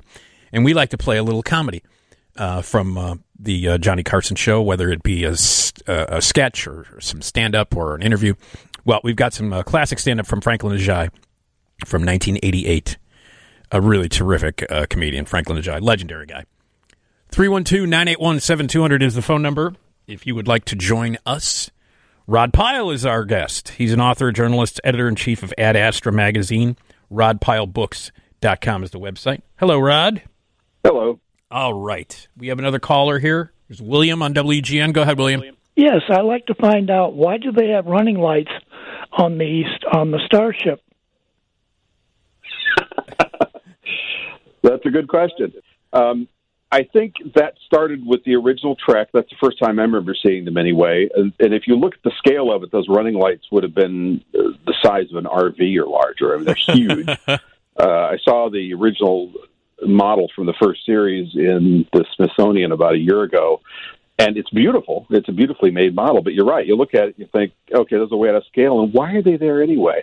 I think it was just to go with the nautical theme and to make it look like other things from aviation at that time. And if you recall, you know, if like Nick and I are old enough to remember when that thing was when that show was on the air the first time, nobody had really made that kind of a starship before. Everything prior to that looked like rockets, and we didn't see anything more revolutionary than that until 2001: A Space Odyssey in 1968. So I think it was kind of this a bridge mentality, if you will, of, okay, let's not take people too far out of reality. Let's keep this kind of nautical in nature. But, yeah, it was just a creative decision. In fact, I think I've told you this before, Nick, on Battlestar Galactica, when they're getting ready to do the reboot on that, we were working on the pre-visualization stuff.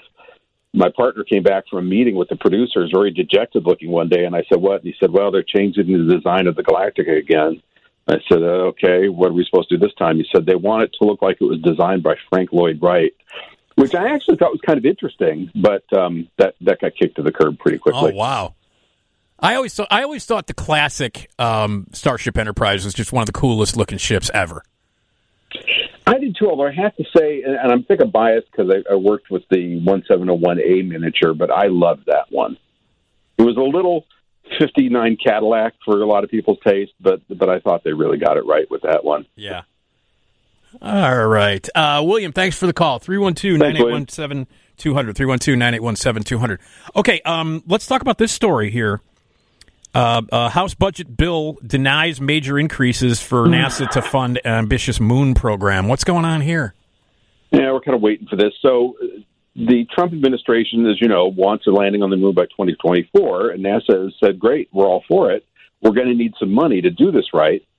So the administration was trying to stump for, I think, about $25 million, billion with a B, for this year. And to be fair, NASA's budget up until a couple of years ago was like 18 billion. So they've been getting some pretty healthy increases, which makes people in my line of work very happy to see that.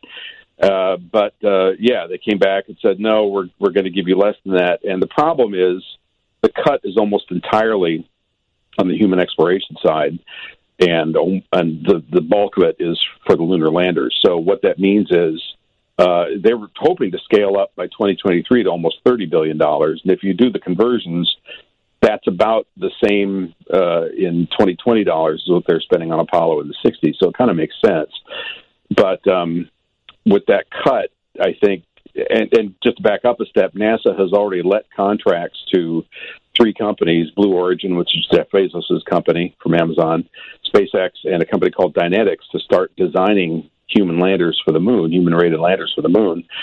So the first step's already been taken, but as so often happens, we're kind of feeling a change in the wind here, and depending on who wins the election coming up, this may or may not be good news for the program. So whatever you think of Trump, you know, he has been pro-space for whatever his reasons are. And so this is kind of a blow to the system here because it probably means that it's going to be pushed back. I don't think they'll cancel Artemis outright, which is the landing program, but it'll push it back at least a few years because you need money to do this. The advantage we have now, of course, is with Blue Origin and SpaceX in particular. They're both very rightly famous for putting their own money into the development of these things. So these are cooperative ventures as opposed to just being work for hire like it was in the old days with the traditional aerospace contractors. But it's still expensive to design and operate and fly. And so this is going to be a major problem. Is there any silver lining to this? Force deficiency, perhaps. They'll have to figure out. One thing, and this is just really off the cuff here, because I don't see any rationale for it on the side of Blue Origin and SpaceX, but there's a possibility that somebody like Musk might say, I don't want to wait anymore. I was willing to do this on my own if I have to. I wanted to do it with NASA money, but I think I'll just keep pushing ahead. And he's been kind of bifurcated already, because he's flying cargo for years and now crew up to the space station on his smaller rockets. But as you know, he's still designing Starship with the other half of the company, more than half. And they're working double, triple shifts, and they're working really hard to get that thing to fly. So if he's successful with the Starship, which is his larger than Saturn V two-stage rocket that has a huge cargo capability, if he develops that on his own and the government can get a deal, then maybe they can press it into service and move away from the SLS and the Orion capsule, because that is also a big expense, because those things have been dragging their feet for a decade now. Okay. All right. Well, does it seem doable to get to the moon by 2024? Honestly, it would be really tough. I mean, we don't even have spacesuits designed yet that can do that. We don't have the Apollo suits around anymore, and they would obviously update that design. They have been updating that design. But in terms of a real EVA-rated suit, something you can go out and do operations on the lunar surface for days at a time with, which is what we want to do now, because we don't want to dash and come home. We want to stay there. That's years off and many hundreds of millions of dollars away. So that's just one example. I mean, long-term life support, being able to land a heavy structure on the lunar surface that you can live in for weeks or months or years at a time. And on top of all this, we're trying to go to the South Pole, because that's where we're pretty sure the water ice is. So it takes more fuel and more work to get people down to the poles than it does the equator. That was kind of the easy, low-hanging fruit. So right. It's going to be tough. Okay. In either scenario. Okay. All right, Rod, hang on. You bet. Yeah. Rod Pyle is with us, author, journalist, editor-in-chief at Astra Magazine. And if you have a space-related question, we would love to hear from you at 312-981-7200.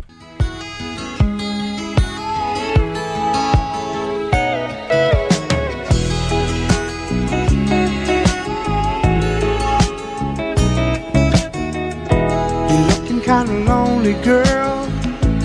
Would you like someone new to talk to?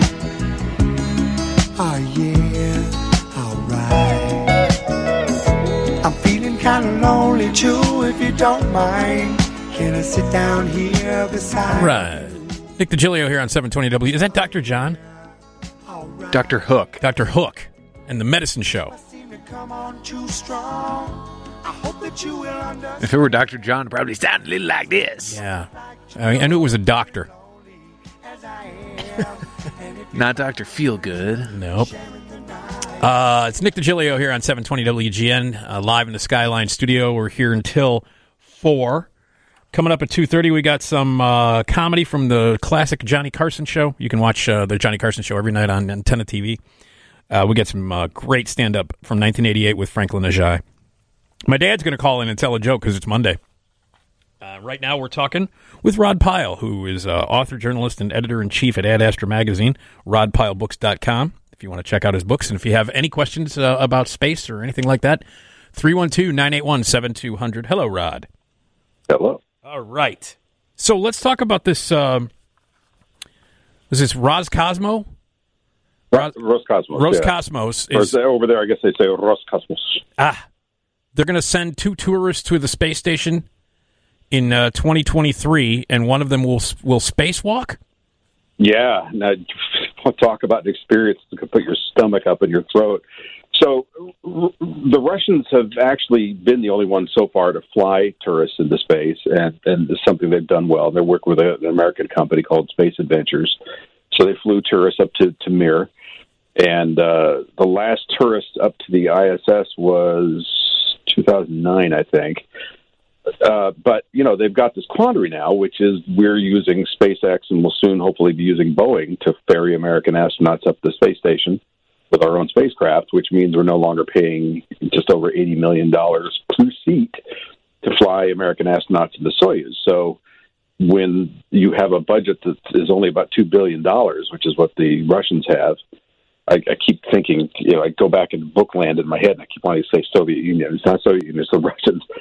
When you've got a budget of $2 billion, $80 to $100 million at a crack adds up. So that's a big chunk of revenue they're losing every year. So it makes sense for them to crank up the tourist flights. And on the U.S. side, NASA finally said, okay, we're going to do that too. And they're going to start doing that in fairly short order here. The question is, so you've got these people up there, they're taking up room, they're breathing air, they're eating food. How much do you train them, and what do you have to do while they're up there? Do you actually assign them tasks, or are they joyriding? And that's something that has been a little different in the case of each person that's gone up so far. So that's just to go up and visit the interior. Now you're going out on a spacewalk, which is inherently many, many times more risky than just staying in the space station because you're just transferring from a docked spacecraft. So now you're going into a full EVA suit. You're going to go outside. What is not clear to me yet is whether they're going to have any duties to perform. But these guys train, before they go up to do a mission where they're going to do an EVA. You've seen the EVAs, they go on for hours and hours, and they replace components and so forth. They train for months or years before then in the neutral buoyancy tank in Houston, which is that huge multi-million gallon tank they've got in these weighted spacesuits. So that they've got at least some simulation of gravity and some feel for what they're going to be approaching. As you go into wrench, in space, you turn a wrench and the wrench stays in one place and you float in a circle, So there's a lot to know. And so we don't know yet who's going to train them or how extensive it's going to be. So it's exciting, but it would scare me to death. Yeah, I can imagine. I don't know. I mean, that just seems. I mean, how do you train for a spacewalk?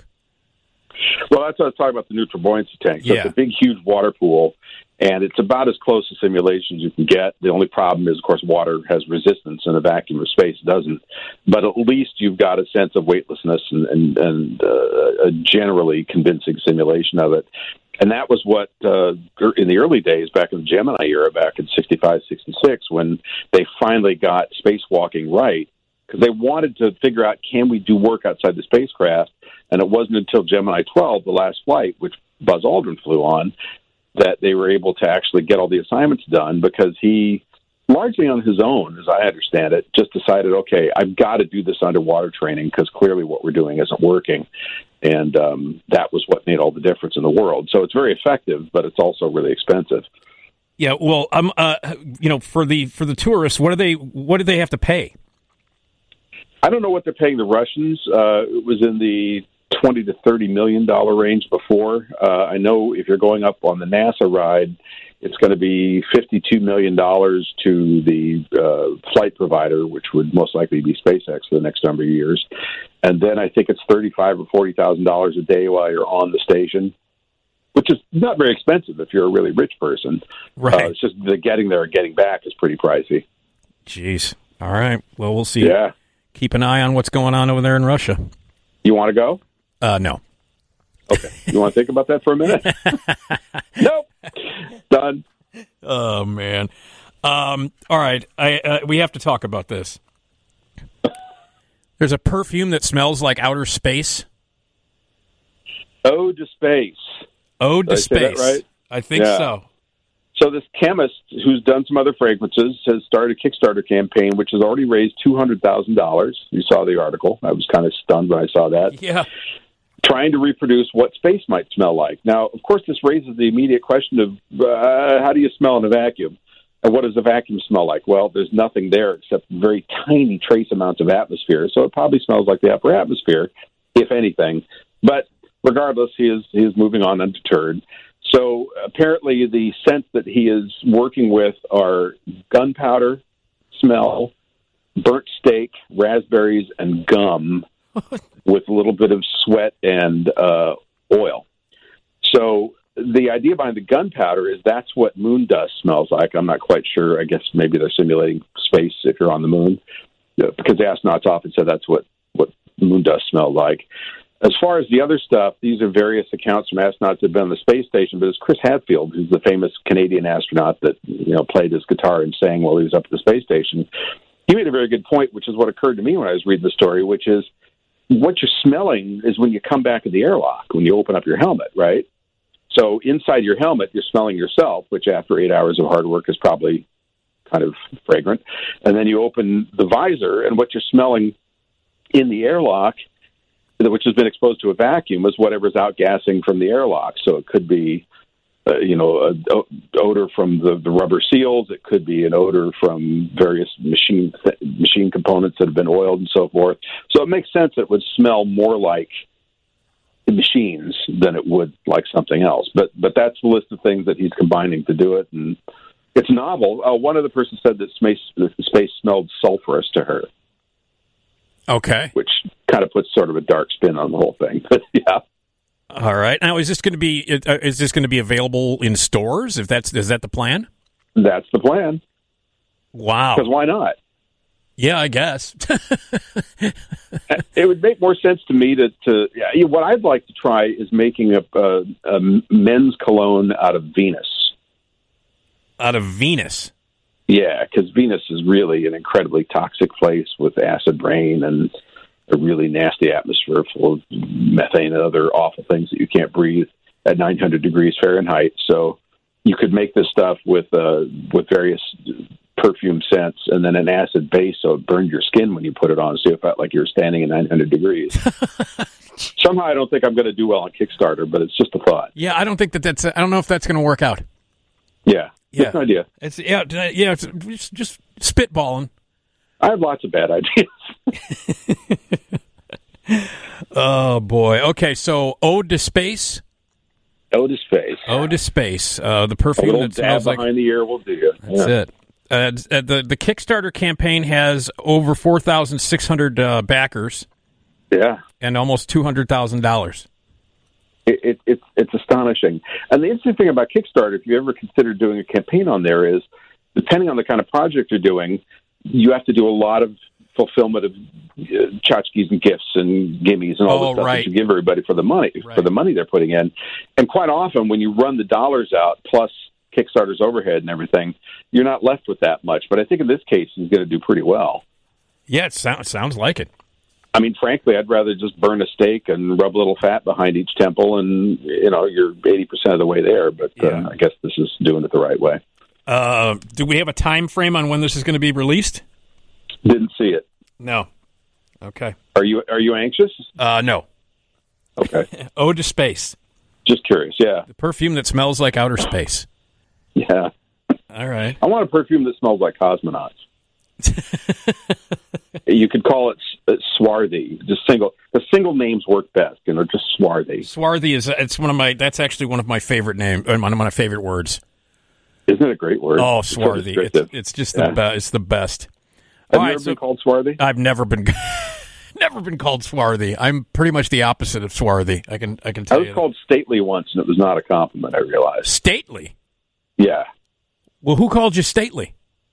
Somebody who I think was trying in a not very concealed way to make fun of my slightly wide aspect. I see. Yeah. Okay. Because you think of houses when you think stately, and I thought, it looks like hey, wait a minute. All right. Nice.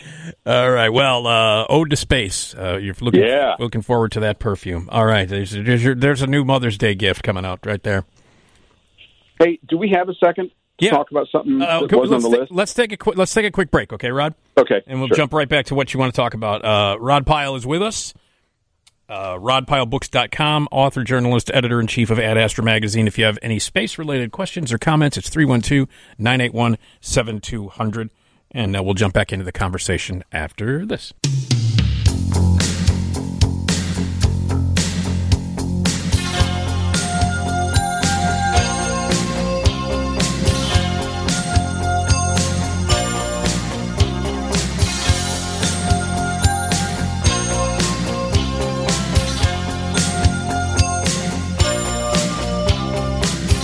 Right. Nick Digilio here on 720 WGN. We are live in the Skyline studio here until 4. We are going to be talking about outdated words that instantly age you, some expensive mistakes. My dad's going to call in and tell a joke later on. And we've got some Carson comedy classic with Franklyn Ajaye stand-up from 1988. Right now, we are chatting with our good friend Rod Pyle, who is an author, journalist, editor-in-chief at Astra Magazine. You can check out rodpylebooks.com. If you have any space-related questions, give us a call, 312-981-7200. We'd love to hear from you. Okay, Rod, you wanted to say something, right? Yeah, I want to talk about the comet Neowise for a second because it's been in the news. Okay. So this is something that the average person can go look for. I've tried twice, but I'm down in San Diego right now where there's a fair amount of city light, so I have not been successful yet. But the best nights, they're saying, are July 11th, 12th, and 13th, so that's coming right up. And if you go out about an hour before sunrise, which is perfect for you, and look to the northeast, and if you can get on your smartphone one of those constellation apps that superimpose the constellations over the direction you're looking for the constellation Auriga, which is Auriga, and there will be this what looks like a fairly bright star. But if it's very dark or you have a pair of binoculars, you'll be able to see this long tail extended behind it. And it's this comet called Comet Neowise, which is swinging around the sun right now, or has swung around the sun, I should say. And that's the material, because comets are basically ice with some rock, but mostly ice. Because you've seen the movies, right? So you know this already. They can be blown up with dynamite. And this is the ice being vaporized and streaming off in this long tail. And then between the 14th and 19th, apparently, it will be visible just after sunset. Oh, okay. And this is the best one since about 1998, and we probably won't see another one like this for years in terms of just something you can go out and you don't have to know exactly where to look and just go, oh, look, there's a comet right there. So it's pretty cool. Exciting. Yeah. All right, very cool. Get somebody get out there and take a look in the sky. How often do cool things happen in the sky that we should see? Well, it kind of depends on what you classify as cool. So every year we have a dozen or more small meteor showers, which are the Earth and the Earth's orbit is going past an old trail of a defunct comet. And they're basically kind of spread out gravel banks. And as that stuff enters the atmosphere, you see some meteors. Most of them are pretty small, but in the summer and the winter, almost 6 months apart, they're the Perseids and the Orionids, and the name just means what constellation they appear to come from. And those are generally two of the best ones. You can see a meteor every minute or so. It helps to go somewhere dark, but you can even do it from within the city.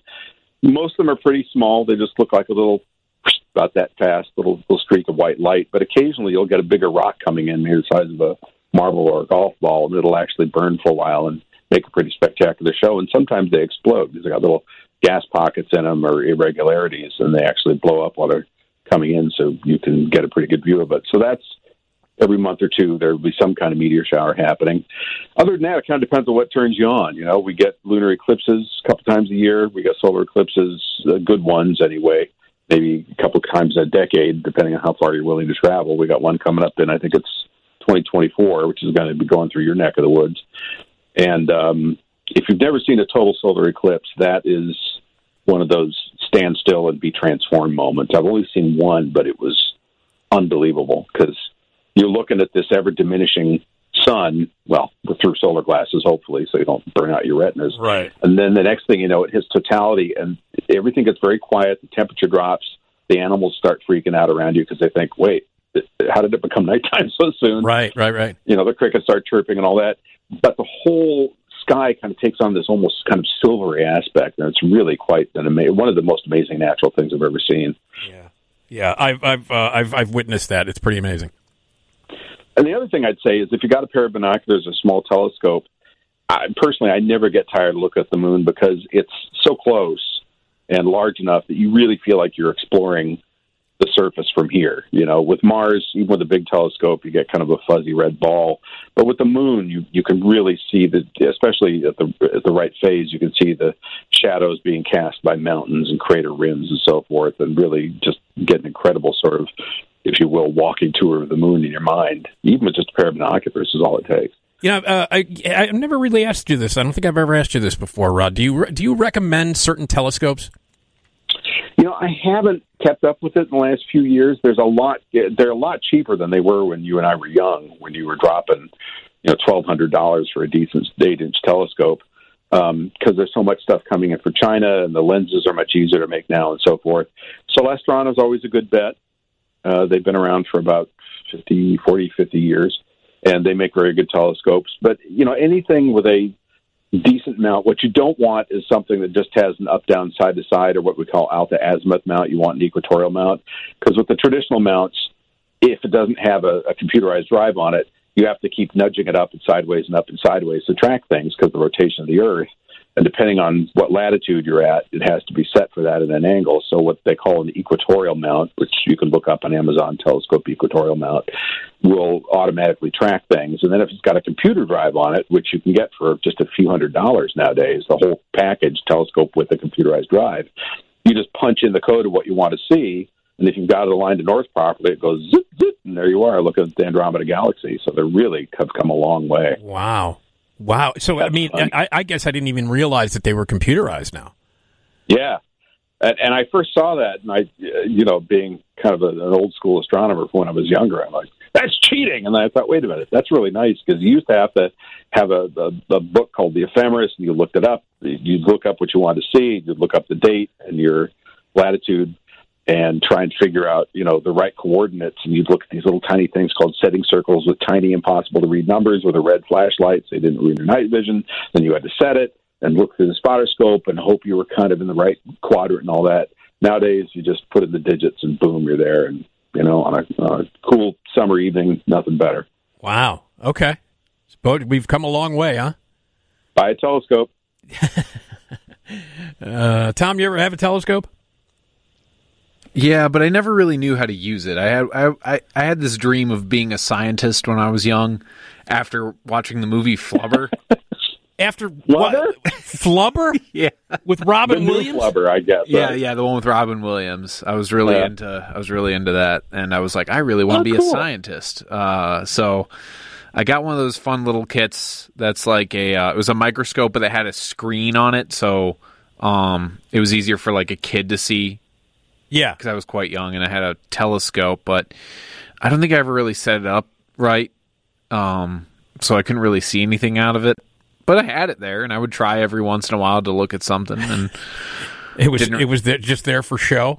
Kind of, yeah. Yeah. It's what you have when you finally are rich enough to get that beach house. You always have to have a telescope on the window. Exactly. Yeah, Nick, you know what Tom never did have, though, I'll bet? That cool chemistry set we had as kids where they would give you powdered magnesium and other stuff that would burn really well. Yep, we've talked about this before, Rod, about how it's amazing. It's amazing that people around our age are alive that still have their fingers. Yeah, exactly. Because it's sometimes, Tom, you're like, no, it's not real. You're making this up. No.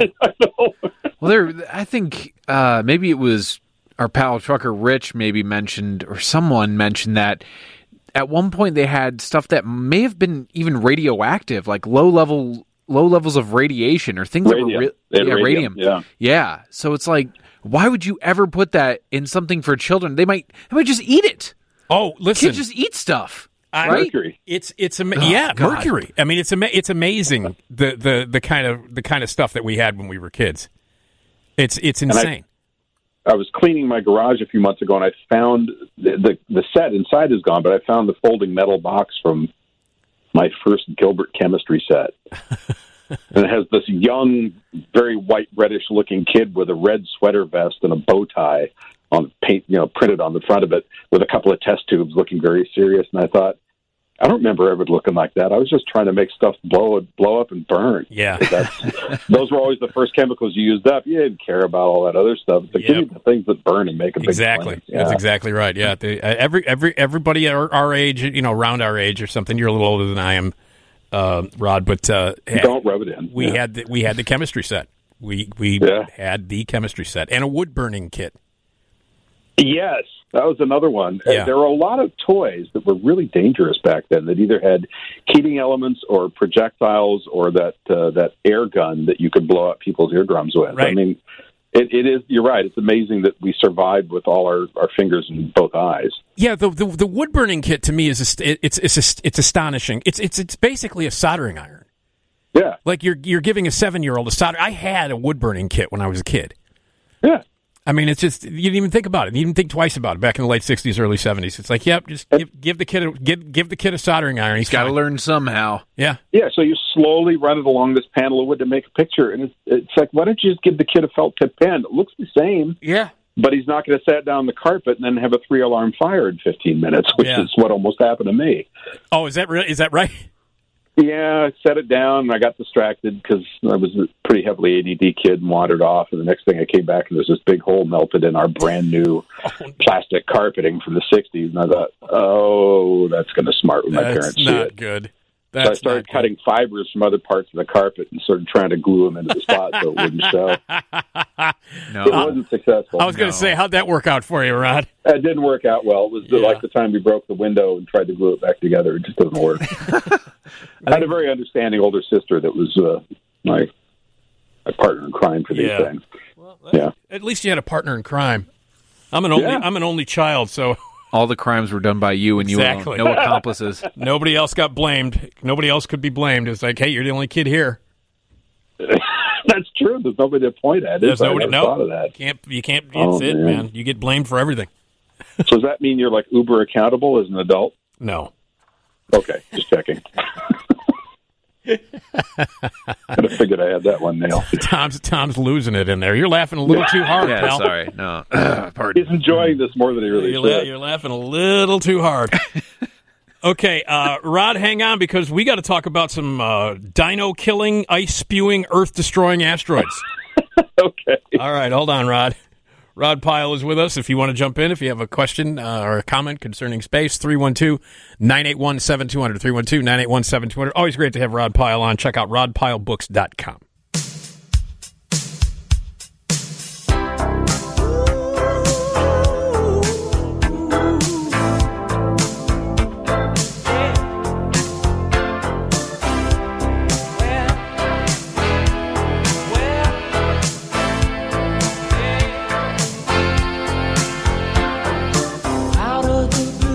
Right. Nick Digilio here on 720 WGN. In a little bit, we're going to be talking about outdated words that instantly age you. Classic Carson clip from Franklyn, Ajaye, and some stand-up there. My dad's going to call in and tell a joke, and our phone lines are open at 312-981-7200, and the news is next from the Northwestern Medicine Newsroom. Rod Pyle is with us, author, journalist, editor-in-chief at Astra Magazine. Check out rodpylebooks.com. Hello, Rod. Yes, sir. All right, let's talk about some of these insane asteroids, many of which I can't pronounce. Well, I know which one you're talking about in particular. I've been struggling with that one for years. So, yes, we'll call this segment Nick's Asteroid Lust. Yeah. So where do you want to start? Well, let's start with the Tunguska impact asteroid. Yeah. So Tunguska event, as they call it, was 1908, and this was in Siberia. And it's an area of about 830 square miles that was just wiped out. Jeez. Millions of trees were destroyed. It wasn't a crater, but it looked like a blast radius. And there were not many people there then. So as far as we know, there were no deaths, or maybe just a handful of what I suppose they would have called peasants in the day. But it was this enormous either impact or explosion. So it's been theorized as everything from a comet to a meteor to a miniature black hole. The most convincing, the explanations, depending on who you ask, are all over the map, but one of the more convincing ones is that it might have been either an airburst, meteor that came in and then exploded overhead and took out this big chunk of territory, or even a glancing blow by something that entered the atmosphere and then bounced off and left, but left this big shockwave behind. But one theory says the meteor could have been as big as 330 feet in diameter that exploded overhead, which would have resulted in an explosion of somewhere between 3 and 30 megatons, which is big. Wow. Yeah, that's big. Oh. All right. What about the Dino Killer? Chicxulub, there's something along those lines. CHIXLUB. Right. Because if you're going to name it something weird, right? Right. So that was an asteroid, we think, somewhere between 70 and 50 miles wide. That's a pretty big range. Jeez. It hit in the Yucatan Peninsula about 66 million years ago, which is, as you point out, what ended the reign of the dinosaurs. Whichever size it was probably big enough to cause a global tsunami and, of course, horrible atmospheric disturbance, which would have poisoned a lot of things just by changing the atmospheric balance. And then, of course, all the darkness which would destroy crops and things that they're not crops, sorry, but the plants and fauna the flora that these things need to eat. So you have this kind of nuclear winter. And the crater is just under 100 miles in diameter, and you can see it from orbit. It's really clear. It's this big ring that's mostly underwater now. And, and that's what let the tree shrews climb down out of the branches and become us. Because if something hadn't taken the dinosaurs out, we'd probably, they'd be our masters. Wow. We'd be their pets or something. Okay. What about the 243 Ida? So this is imaged by the Galileo Jupiter probe in 1994. And it's out between Mars and Jupiter. Average diameter is about 20 miles, but it's kind of lumpy. You think most of the asteroids are very strange shapes. They're not spherical. They look like, melted potatoes or something. And the only thing that really makes it remarkable, besides the fact that we were able to image it fairly close up because Galileo happened to be passing by the neighborhood at the time, is it has a small new moon orbiting it called Dactyl. Ah. Which kind of sounds dinosaurian in itself, doesn't it? Yeah, it does. Yeah. Yeah. Okay. Next on the list is Vesta. Yeah. Which is one of the major asteroids out in the asteroid belt. So the asteroid belt is this big ring of junk, the preplanetary junk in between Mars and Jupiter. And it almost looks like a huge ring of Saturn, but it girdles the whole solar system. So Vesta was first imaged by the Dawn mission, DAWN, back in 2011. And it's a big sucker. It's 326 miles diameter. And even though that's large, but it's not that large as planetoids go. But what makes it kind of remarkable is it's got a mountain on it that's higher than Mount Everest. So when you scale that to the size of the asteroid, that's a really big mountain on a really small asteroid. It kind of looks like something out of The Little Prince, Yeah. And it's the second largest after Ceres, which is the next in the list. So Ceres, because of its size and shape, qualifies as the only dwarf planet the size of Neptune. Of course, we all remember that Pluto was demoted to dwarf planet status amidst much controversy. The first asteroid discovered. It's the largest in the asteroid belt at 580 miles diameter. It's the only one that is a naturally occurring spherical object of the asteroids, formed by its own gravity because of its mass. So the Dawn probe went in orbit around that in 2015, and that was really interesting because they discovered salty ice, brines on the surface, and they thought, what the heck is that doing out here in an asteroid? Because we always thought, for a long time, the asteroids were just dry rocks. Right. They're junk that didn't form into a planet.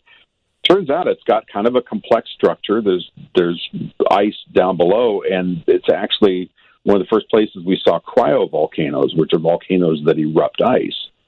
And they discovered organic molecules on the surface.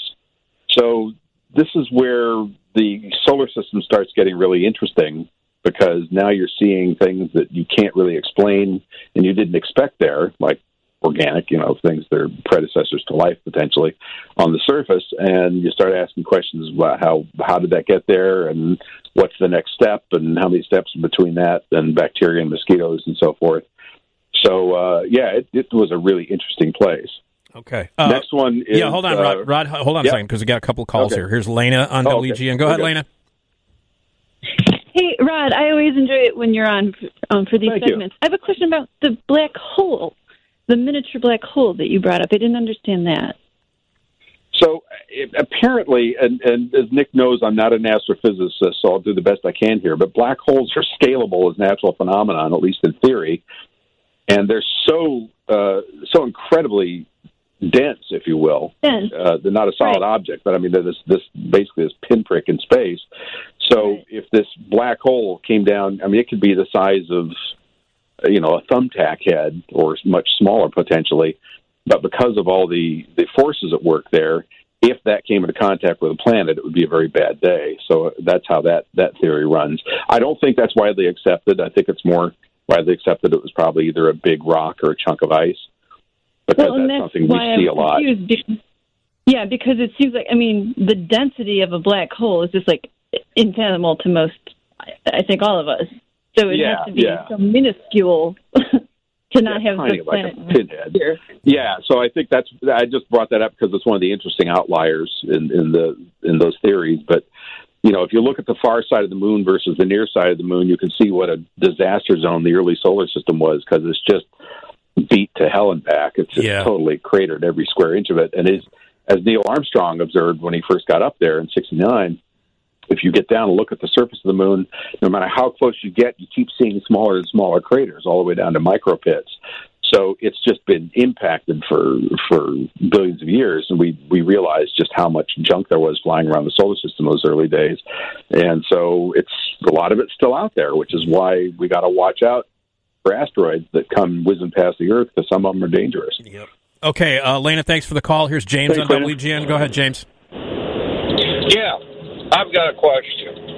Why couldn't the old shuttle be used? Of course, it has to be updated, but you'd have to increase the tank by a third and put a couple more boosters onto it. The reason why you'd have to increase it, that way you'd have fuel and you could refuel it while it was in space. So the problem with the shuttle is it was kind of a closed-end design. It was supposed to be cheaper than Apollo. It was supposed to be reusable, fully reusable, and it was neither of those things. It ended up being more expensive than Saturn V to fly and only partially reusable. But that technology doesn't scale well, and this is something Elon Musk found out with the Falcon Heavy. He thought he was just going to slap together 3 Falcon rockets and have this big mega booster. Turns out it takes a lot more engineering than that. And finally, the shuttle was kind of operating at the extreme edge of the technology of the era as it was.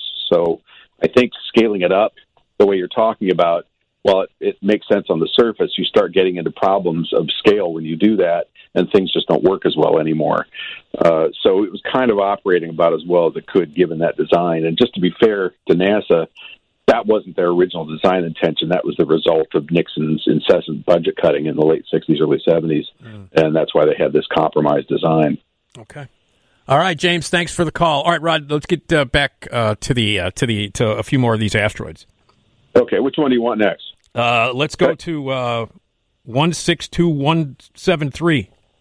Ryugu. So this was an asteroid that was explored by Japan's Hayabusa 2 probe just last year, and not much remarkable about it except that we've been to it, and it shot a projectile into the surface and watched what happened, and then also picked up a sample, so it's returning to Earth with a sample now, which is going to be interesting to see what these sort of primordial bits of the solar system are like, because this is really like walking into the biggest, it's the end of Raiders of the Lost Ark. You're walking into the museum of the solar system's early days. Bennu is the target of the OSIRIS-REx mission, which is a NASA ESA mission. It arrived in 2008. It's orbiting now. It's still investigating. It's going to do a sample return in 2023. Bennu has the distinction of being a potentially hazardous object for Earth. Got a 1 in 2,700 chance of impacting between 2175 and 2199, so we don't care. But it's 1,600 feet wide, so that could be a big, nasty 5-mile-wide crater taking out a better part of a state by the time you account for all the shockwave effects and stuff. Here's my favorite, Didymos and Didymoon. Okay. So this is, besides the fact that it's cute, so it's a fairly large asteroid with a fairly small moon going around it. What's remarkable about this one is that the target for the DART mission, the Double Asteroid Redirection Test mission, which is going up either next year or the year after that, and they're going to basically slam a spacecraft into Didymoon, the smaller of the two, to see if they can deflect it, just to get a handle on if we do see the dangerous asteroid coming our way in the future, you know, what kind of technology intervention can we do to try and keep it from hitting Earth? So the earlier you deflect them, obviously, the wider the vector that they'll miss Earth by. Well, then we have the lyrically named 2019 OD, which is the size of a 747. What made it unique is that it passed Earth inside the diameter of the lunar orbit in 2018, and that's somewhere between 200 and 400 feet in diameter, so that would be a bad afternoon. 99942 Apophis will pass within 19,000 miles of Earth in 2029, so now you're really coming down close. Too close for comfort for a lot of people. Yeah. That's 1,100 feet across. So again, a very large crater in the order of many miles, and would wipe out something between the size of a county and a small state. And then, of course, you've got all that stuff blown up in the atmosphere. So besides the area that it actually causes all its destruction in, it also causes terrible atmospheric effects and crop loss and all that. Rod, we're out of time. Yes, sir. We're out of time. Okay. But thank you, Rod Pyle, everybody. And let's go to the news.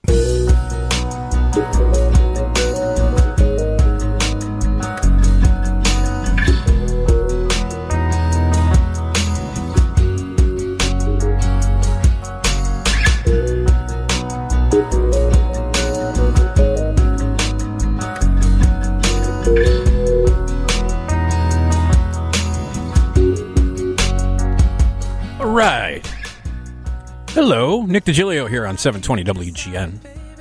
We are live in the Skyline studio, 18 stories above beautiful downtown Chicago, here until 4 o'clock, as we are every weekday morning, 11 p.m. to 4 a.m. And at 4, we head over to Bradley Place, to the TV side of WGN, get some news from them. And then at 5 o'clock, it's the one and only Bob Surratt. We're going to have some stand-up comedy from the Carson Show. You can watch the Johnny Carson Show every night on Antenna TV.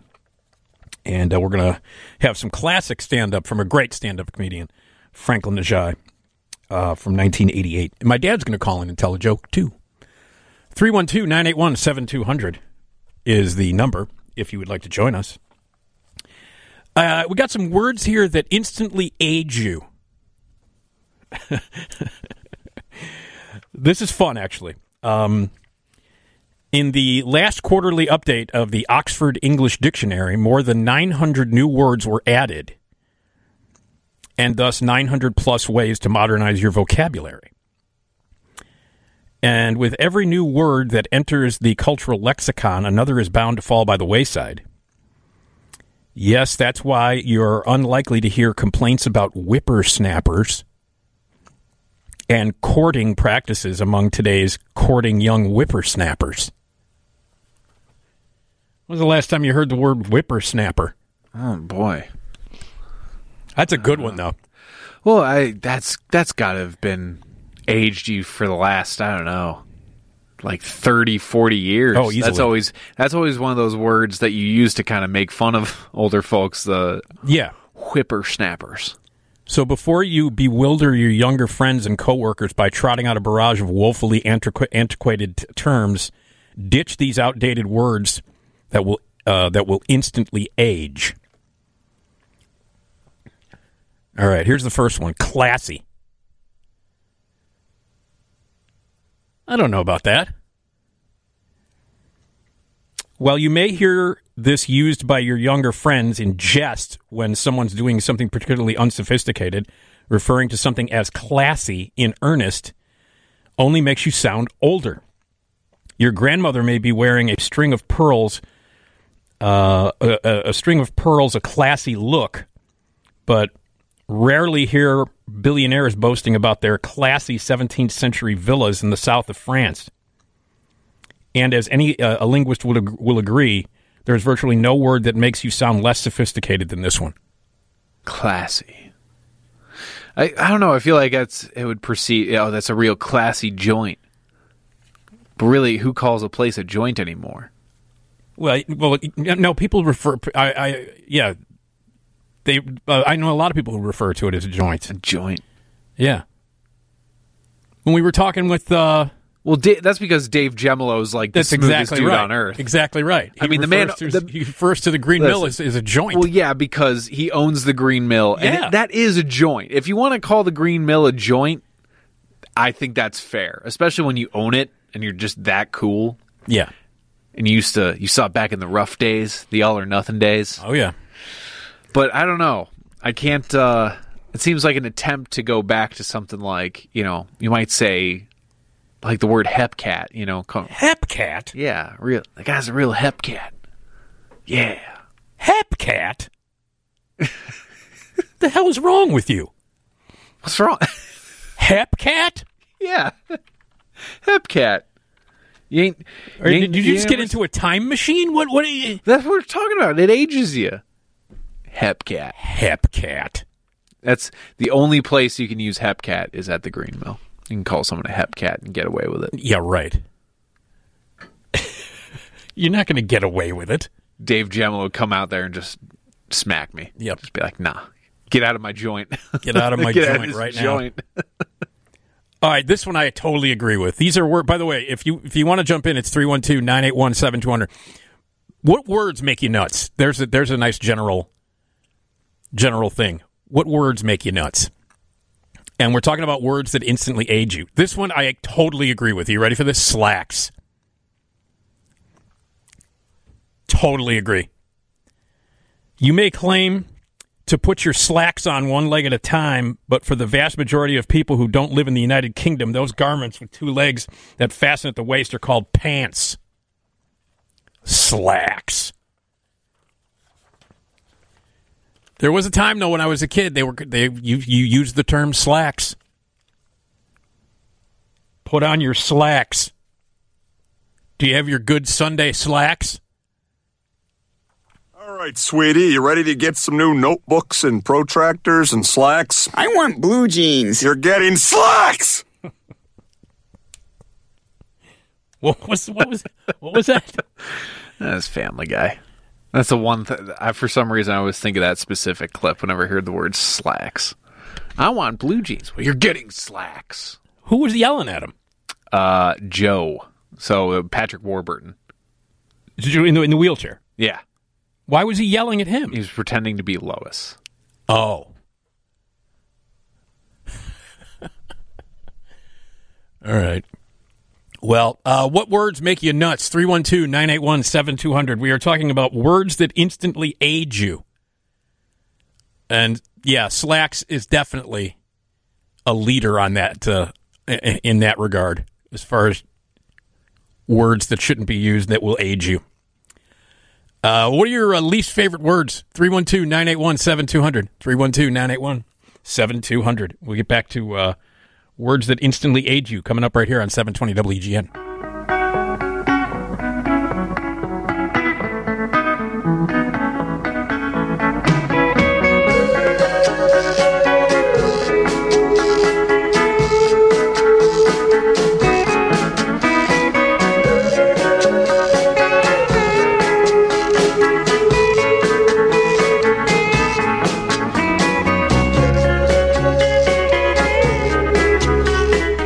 Hello, Nick Digilio here on 720 WGN. We are live in the Skyline studio here until 4. My dad's going to call in and tell a joke a little bit later on because it's a jokey 10. And in just a few minutes, we're going to get some classic Carson. You can watch Johnny Carson show every night on 10 TV. And we always play back a little comedy, whether it be a sketch or some stand-up or an interview. Franklyn Ajaye is going to be doing some stand-up for us coming up. Right now, though, we are talking about words that instantly age you and some of the words that make you nuts. Do you have certain words that just make you nuts? 312-981-7200. There's Linda on WGN. Hi, Linda. Hey, good morning. Hi. You were talking about the joint. Well, yeah, they did call taverns joints or juke joints, but a lot of them was they didn't want to go back to the joint, which was jail. Right. And another one that'll age you is jamoke. Jamoke. Instead of calling someone a jackass or that, they call them a big jamoke. Right. I like that. And that's another word that you hardly ever hear anymore. Yeah, you don't hear that one very often. Thanks, Linda. Yeah, hey, and Johnny Carson, he used to have Toady Fields a lot. Do you have anything with her? Well, we'll have to look it up, I'm sure. Okay, take care. Enjoying it. Thank you. Mm-hmm. Jamoke. I like that word. You big jamoke. Yeah. You know, I think jail has some of the best nicknames. I think that's the best nicknames are for describing jail. Hooskow? Yeah, Hooskow. The bucket. The bucket? Yeah, the bucket. You never heard that one? No. Get tossed into the bucket. Slammer, caboose, castle, cooler, country club, crowbar hotel, farm, guardhouse. Crowbar hotel? Yeah. Con college. Come on now. The clink. Oh, that's a good one. The rock, which is obviously Alcatraz. The pokey. Oh, yeah, that's good. The pen. Yeah. Yeah. A lot of words for jail. Love it. You never heard crowbar hotel? No. I've never heard crowbar hotel. I've heard crowbar hotel. Never heard it. All right, how about the word dope? Whether you're referring to something that's cool or calling your friend who once admitted to smoking pot a dope fiend, using this word in virtually any context will immediately make you sound older than you actually are. The word dope. Dope fiend. When was the last time you referred to anyone as a dope fiend? I mean, ironically, just to Just to sound old. That's the thing, is that a lot of these, you say them just to sound like, yeah, that kid's a dope fiend. Dope fiend. How about this one? Stories. Stories. Yeah, as opposed to TV shows. Oh, yeah, like... Most people watch TV shows. Your grandmother still subscribes to TV Guide so that you can find out what time her stories are on. I always thought that was specifically... Soap operas. Soaps, yeah. Yeah. Shut up, my stories are on. Yeah. I know people who still say that. I like that term. I do too. Because they just go on forever. I like the soaps being called stories. It's just the problem is that there aren't that many soaps anymore. I know. How many of those old ones are gone now? A ton of them, including my favorite. The only soap opera that I ever really, really got hooked on. Was it Days of Our Lives? No, All My Children. All My Children. All My Children was good. Yeah. All My Children was pretty good. I was into General Hospital for a minute. Yeah, I never got into General Hospital. All My Children and what's the one where Marlena was possessed by the devil? Is that Days of Our Lives? Is it Days of Our Lives? I think it is Days of Our Lives. But that's the only time Scott Oken and I used to watch All My Children every day when we lived together. And yeah, it was Days of Our Lives. Days of Our Lives was on before it. And we were up one time watching it, and there was a storyline where one of the characters, Marlena... Yeah, Marlena Evans, played by Deirdre Hall. Deirdre Hall, that's right. Gets possessed by the devil. Yeah. And we started watching it. We started watching it every day at that point. It was unbelievably funny. When you have that kind of storyline you're working with. Yeah. Like, listen to this. Throughout the course of her existence on the program, Marlena Evans experienced what some consider to be the most outrageous circumstances of any character in soap opera history. These would include possession by the devil, a plummet from a 30-story window, which she survived, being used as a surrogate for genetically engineered babies, a 4-year coma, being mind-controlled to believe that she was a serial killer, and becoming pregnant late in life, and suffering a miscarriage, which caused her to have hysterical amnesia. Wow. Well, all brought to life by Deirdre Hall. I gotta say, the possession subplot was pretty great. I have to say. I mean, it was so ridiculous, so completely ridiculous, that of course my friend and I got hooked on it. So we would get up a little bit earlier to watch that before All My Children. So here's Ike on WGN. Go ahead, Ike. Hey, Nick, how's it going with you, man? All right. Okay, this is one word today I don't get, and I don't think I ever will get it. Now, I have nothing against gay people at all, not at all, but it sounds so homosexual. I have nothing against gay people at all. Bromance. Uh-huh. Okay. That's a little weird, Ike, but thanks for the call, buddy. I love bromance. I think it's hilarious. It's. I feel like it wore out its welcome. Like it's. Oh not yeah, the, not the concept, just it got so overused. Yeah, that's the thing. And I mean, just the word bro. Yeah, bro in general. I feel like it got market corrected, but it'll come back around. Yeah, but I mean, for a while there, it was like, hey, bro. So, bruh. Everybody was a bro. I mean, it brings to mind a certain kind of guy. When you hear bro. I just think Point Break. No. Those guys were bros. They were cool. A bro is a negative connotation in my opinion. Well, I'll say Point Break would be bra. Yeah, BRAH, which is different. Yeah, they're surfers, bra. Surfers, bra. Now you've got bruh, BRUH, bruh. What's that? It's generally more used by black folks. You know, I never even bruh. I don't even. There's so many variations. Yeah. Because the surfer dudes are bra. What about Bro Ham? Bro Ham. Bro Siding, King of the Broshan. Bro Ham. He's a Bro Ham. Producer here at the... Andy Herman, right? Or no. That was not Andy He was Herman. the Count. Andy Herman was the Count.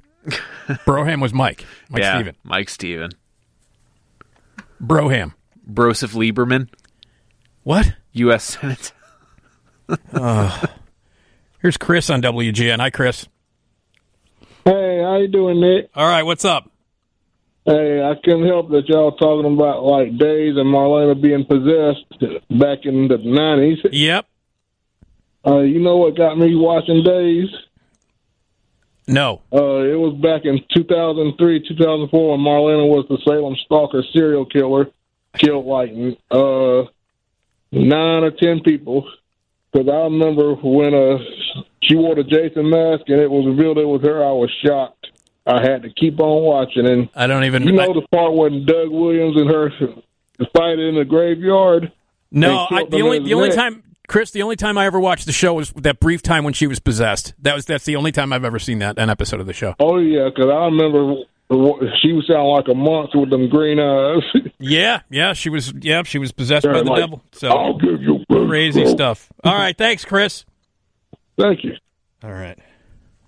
Yeah, Marlena's been through some stuff there on Days. Yeah, we just had it on, earlier than all my children. And we were like, what's going on here? Is this woman actually possessed by the devil?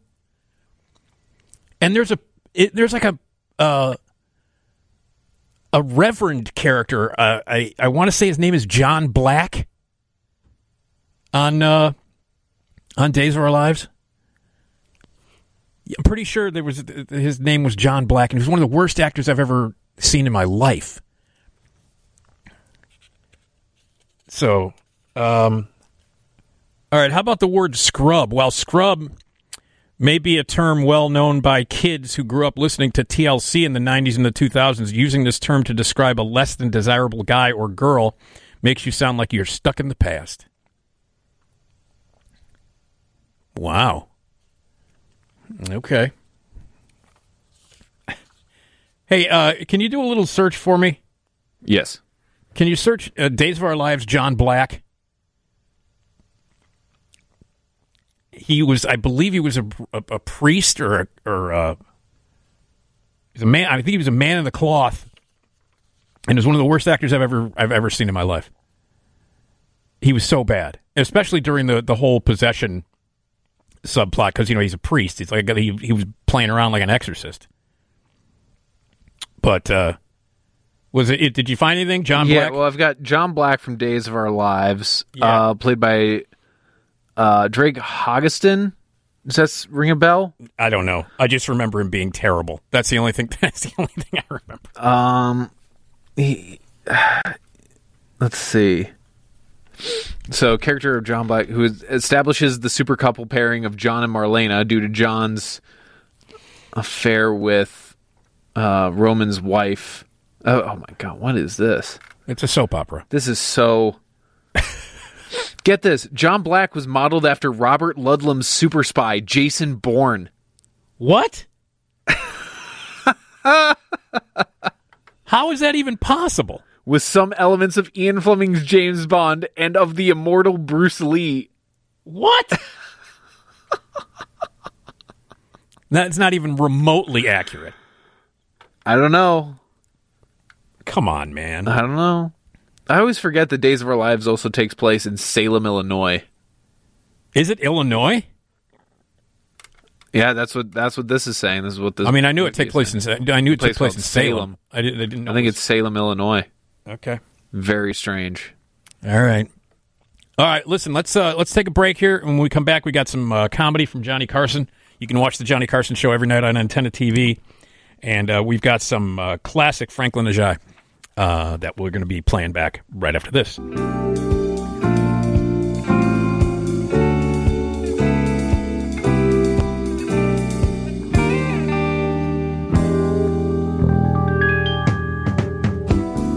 This is the day of the expanding man. 15,000 men flooding Poplar Creek with their tears.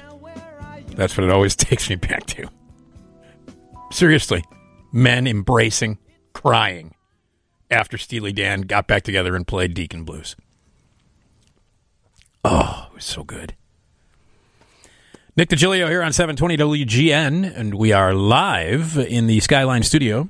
We're going to get back to our conversation about words that instantly age you or words that make you nuts. 312-981-7200.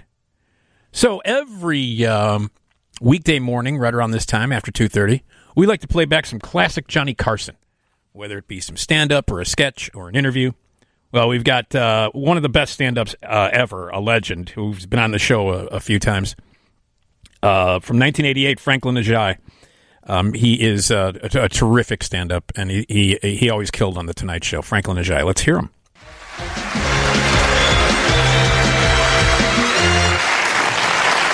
All right. How are y'all tonight?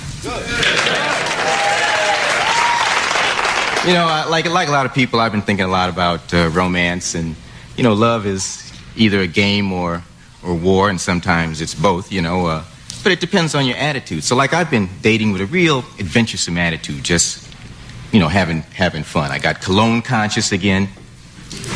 You know, I went out, hadn't had any new cologne, so I said, hey, I went to the store. I said, what you got? Cat said, well, we got some chaps. I said, what's that? Well, you can smell like the Old West. I say, yeah, that's definitely one of the most fragrant periods in our history.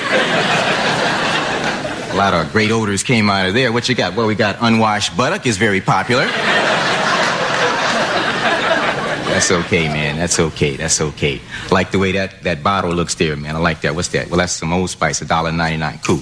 I got a date tonight. I don't want to be making a lot of decisions. He said, well, look, why don't you buy the big bottle so it can last all night? We got a 5-gallon jug for $2.99. You know? So I met this woman, you know, and she was an interesting woman. She used to brush her teeth with baking soda. All right, that was it. No toothpaste, just baking soda. And her teeth looked good, you know. She'd come over to my house and say, look. I say, yeah, they look pretty good. Baking soda? Uh-huh. Hey, why don't you go sit in my refrigerator for about a half hour? You know? All right. And she was a lot of fun, you know. She was a lot of fun. I used to have a lot of fun with her. I've had bad dates. We all have those, right? And there's a bad date, man. The thing about a bad date is 5 minutes into the date, you know it's bad, right? But you continue all the way through with the date instead of like following that gut instinct right at that moment and just backing the car up and turning to the person and say, go back in the house. Yeah, well, that was the date. Up to that tree and back was the date. You know, I'm eccentric.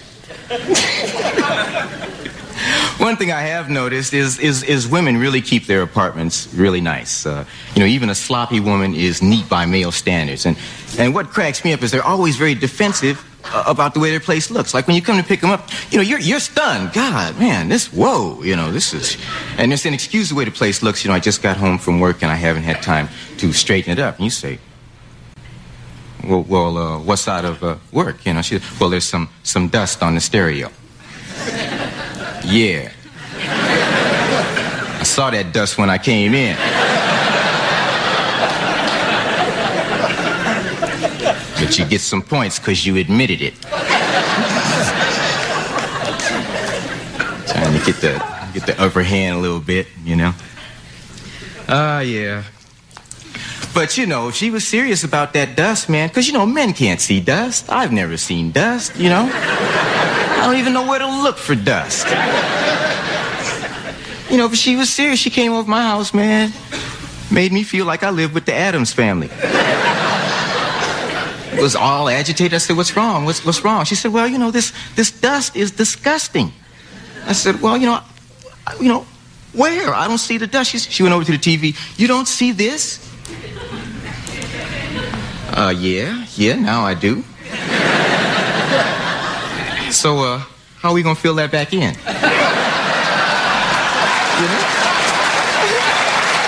how are we gonna do that? Dusted with what? I have never needed anything to dust with. I didn't know I had dust till you came over. Yeah. You know, now you're out here in this dating thing with AIDS, you have to be thinking about celibacy, you know. There's a word that was just destined to spend its whole life unused, just living in the dictionary.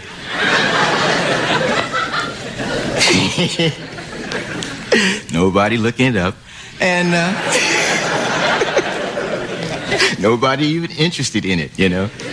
But now you have to think about it. I have noticed that women seem to be more nonchalant about celibacy when you talk with them. They say, oh, I haven't made love in about 3 or 4 months, and, I really haven't missed it at all. I've been doing a lot of horseback riding.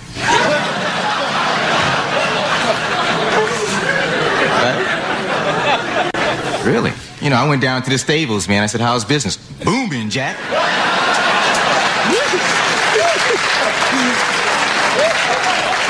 I don't understand it, man. I don't understand it.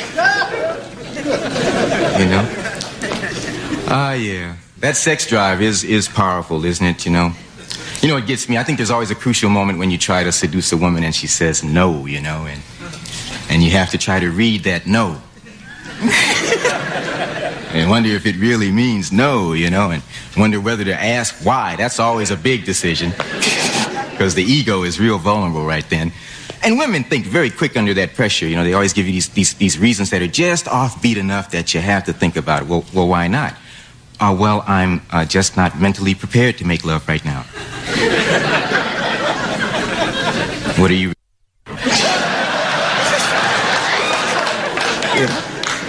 Oh, man. The sex drive is strong because, God created the sex drive, though. That's his doing. That's why it seems to run us out of control sometimes. He was up in heaven, working and saying, say, Gabriel, I want you to go over to that wall and hand me about 30 of those super sensitive nerve endings.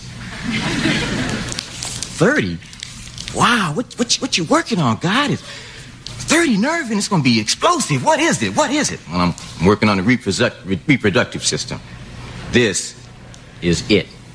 This is what's going to guarantee that there's going to be people. That's right. I got to guarantee that there's going to be people through, no matter what's happening in the world, no matter through the arguments, through not talking to each other, there's got to be people. I got to make this feel too good for people to give up.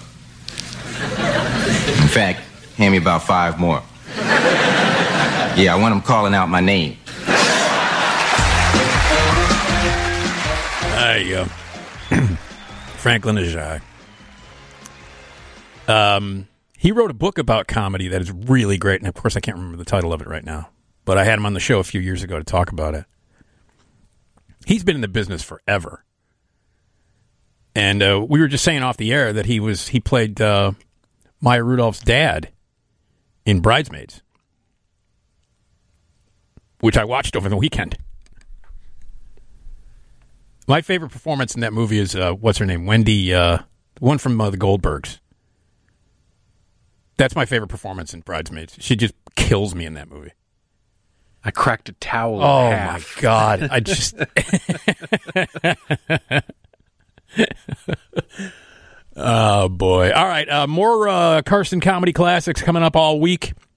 2:30 every week. Every morning, I should say. Every weekday morning. More Carson Comedy Classics. All right. Hey, we got the weather coming up? Okay. Let's see. Frank's been on the hold for a little while. Hey, Frank, go ahead. Hi, Nick. How you doing? All right. What's up? All right. I got a few here. This is like back in the 50s. Somebody would be smoking a little weed, and they say, hey, man, I'm hungry. So you want to go peck? Want to go eat? And bread was money. And there was a song, rock and roll, called Black Slacks. I forget what the group was. And then they say, hey, man, you big Luke Magloot.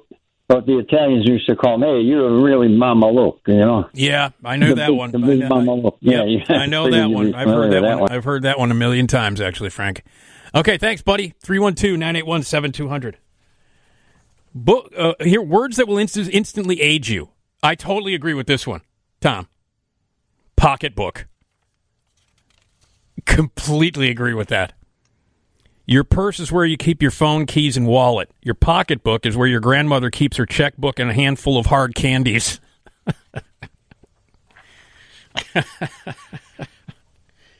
How about necking? Well, that's making out, man, right? Yeah. Necking? Yeah. Unless you're trying to sound significantly older than you actually are, it's high time you ditched necking from your vocabulary. To people born in the past 50 years, it's kissing or hooking up. What about hanky-panky? Yeah, you can use that one. But I remember one of my parents' friends said necking all the time. They said it all the time. I remember there was a girl around my age. I was probably 12 or 13 when we were hanging out at the house. There was a girl that was my age who was visiting the family and hanging out, and so she and I walked out into the backyard. I'll never forget this. And then one of the parents said, "Hey, no necking."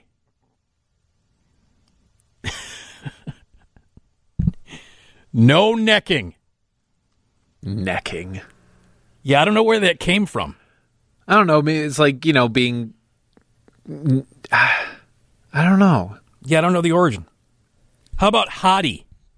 Hottie. There are plenty of good ways to describe someone you find attractive, but unless you're trying to make yourself woefully out of touch, hottie shouldn't be one of them.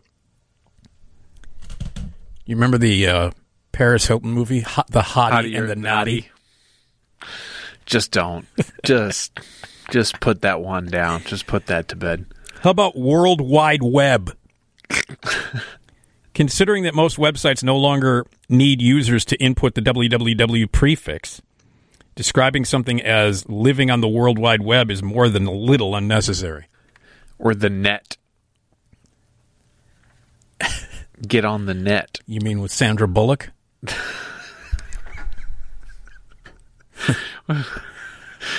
Carl Reiner's favorite movie. Carl Reiner loved that movie. God love What is that? What does Jerry Stiller refer to it?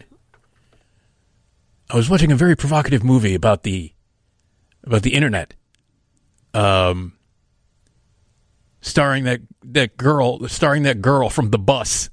He refers to Speed as The Bus, starring that girl from The Bus. A very provocative movie. I was watching a very provocative movie about the net, the internet, and it starred that girl from The Bus. Little did we know, Jerry Stiller was doing a Carl Reiner impersonation. Oh, Jerry Stiller.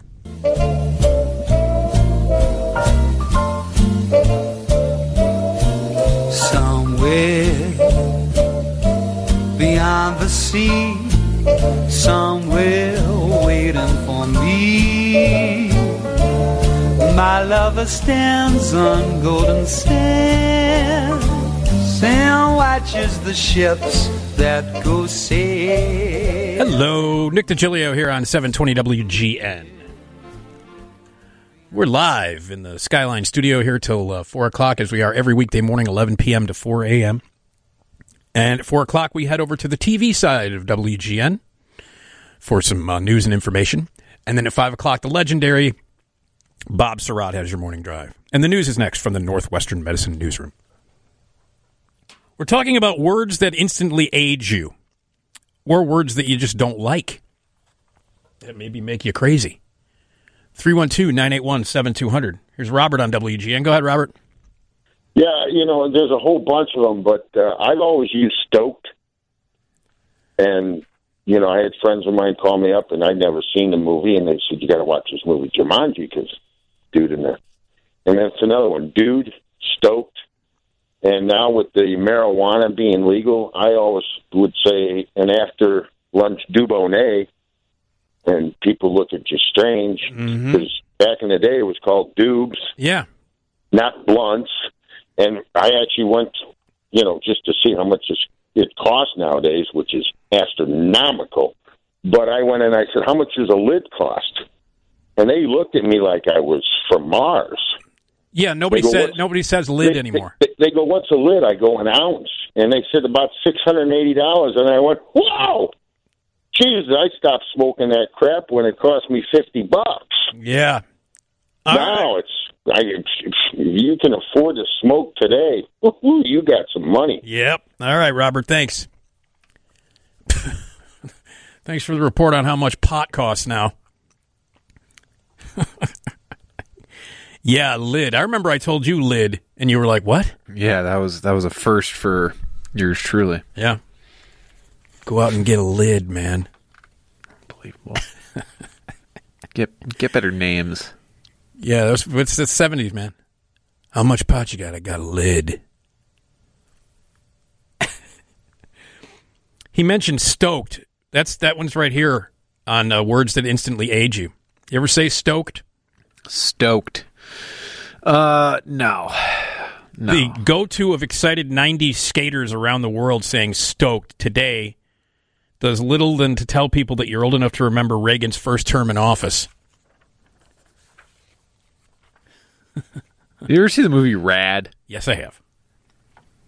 Beautiful stuff. Gal. She may be a great gal to you, but odds are she preferred to be referred to as a woman instead. Yeah, this isn't His Girl Friday.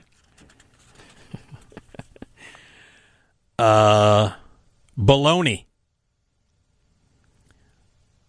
While its homonym is still popular lunch meat throughout the United States, this antiquated term has long since been replaced with fake news. That's a bunch of baloney. I still like that term. I like that. Or codswallop. Codswallop? Codswallop, yeah. I don't know what that is. You never heard codswallop? Nope. Same idea. Is as baloney? Yeah, like it's nonsense. I've never heard that before. It's very formal British.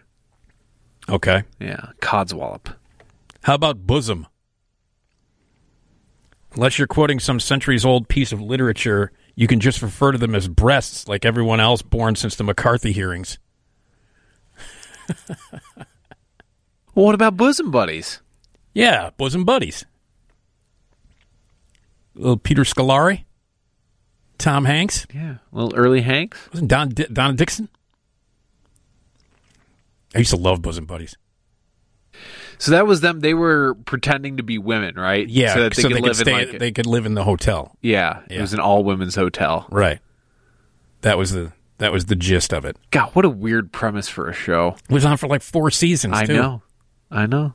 Super popular. And that's what got Tom Hanks famous. Sure. Yeah. It wasn't his first movie. He Knows You're Alone. Oh yeah, it was a slasher, right? Yeah, slasher movie. So then it was bosom buddies, and then he did like what, Bachelor Party right after that? Splash was before Bachelor Party. Yeah, Splash was the big. That was the one. Him and Daryl Hannah. Yep. Yeah. Eugene Levy, John Candy. Yeah. What a cast! Terrific cast for a movie about a John Candy. mermaid. John Candy's hilarious in it. Well, so is Eugene. So is Eugene Levy, but John Candy really steals that movie. Like he stole a lot of movies. John Candy. I'd love to see someone explain to a person like a teenager today. Like, yeah, you see Tom Hanks here, prestige actor, Oscar winner, right? 2 years in a row. Yep. Been in some of the best movies ever made. Yep. Here's Bachelor Party. Yeah. Here's bosom buddies. Let me say something to you. I met Tom Hanks. Okay. Oh. And he's as nice as anybody ever. He's Tom Hanks. Sure. He was in town. I think he was in town for the Chicago Film Critics Awards. I think it was when he won for Forrest Gump. So it was right around that time, mid-90s. Okay. And I came up to him and I was like, look, just because you're winning all these Oscars now, don't forget about Bachelor Party. And he goes, I love Bachelor Party. He said he loves it. He says it's some of his funniest work. Bachelor Party's hilarious. It is funny. It's very funny. And that was really when once Forrest Gump came out, that it was over. He was just in the stratosphere. Yeah. I mean, he was already famous. He was he did Big, he did everything like that. Well, Big was the one that got him his first Oscar nomination. Right. Big was kind of the breakout one. But by the time when Forrest Gump happens, it's just 2 Oscars in a row. You win for Philadelphia and then you win for Forrest Gump. Yeah. Wow. Yeah, best actor 2 years in a row. He's great in both movies. Yes. How about the word pictures? As in, we're going to the pictures? Yeah. Come on, honey. Let's grab a couple egg creams. Of course, we're going to the pictures. Still a thing. What else would there be an Instagram for? But however, calling movies pictures automatically makes you seem older. I sometimes say that's a good picture. Yeah. I don't say I'm going to the pictures, but I do refer to film or movies as a picture every once in a while. The kid stays in the picture. What a great book. Yeah. Oof. How about Groovy? Hey, don't tell Bruce Campbell. Speaking of which, boy, did they have a big turnout over the weekend. They demolished, yeah. At Midway. Yeah. Did you see the jacket he wore? I did. Impressive. That man can dress. Bruce Campbell can dress, man. Virtually nothing that's happened on this side of the 70s should be described as groovy anymore. He gets a special dispensation, I'd say. Oh, Bruce Campbell? Yeah. Oh, pff. Yeah, no, not that he needs it. I'm just saying. Bruce Campbell, man. Icebox. Oh, man. Do people still have an icebox? Well, I mean, people refer to the refrigerator as icebox. They literally used to have an icebox. An icebox, yeah. Right, like the honeymooners have. Right. That's an icebox. Right. But some people still refer to their refrigerator as the icebox. The icebox was a very specific thing. It means keeping food cold using ice. Unless you were born in an era that predated household electricity, it's probably time to start calling them what everyone else calls them, fridges. The Frigidaire. Well, that's a brand. Right, but that's where the term fridge comes from. It's not from refrigerators, from Frigidaire. What? Okay. That's the brand I have in my house, by the way. You got a Frigidaire? I do. How about courting? Aw. Things only frogs do. Instead of dating, you could say courting. Romancing. Romancing the stone. All right, more words that instantly age you. What words make you crazy? 312-981-7200. If you would like to join us, 312-981-7200. A little bit later on, my dad's going to call in and tell a joke because it's a jokey time. But we want to hear from you. What are some of the words that drive you crazy and words that age you immediately? Courting. That's a good term, don't you think? Courting. All right. 312-981-7200 is the phone number. News is up now.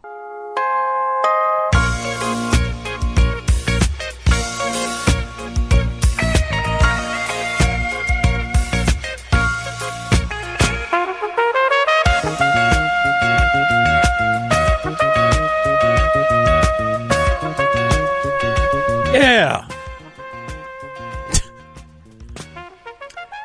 Nick Digilio here on 720 WGN. We're here till 4 o'clock. At 4 o'clock, we head over to Bradley Place for the TV side of WGN. Get some news and information from them. And then at 5 o'clock, the one, the only Bob Surratt has your morning drive. Yeah. My dad's going to call in and tell a joke. Because it's Monday, and you want to start off your work week with a laugh.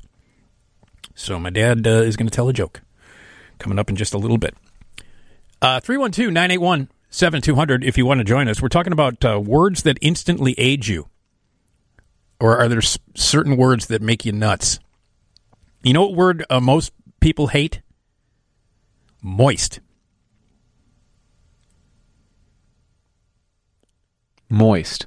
Yep. A lot of people, particularly women, hate that word. But how else would you describe a particularly good cake?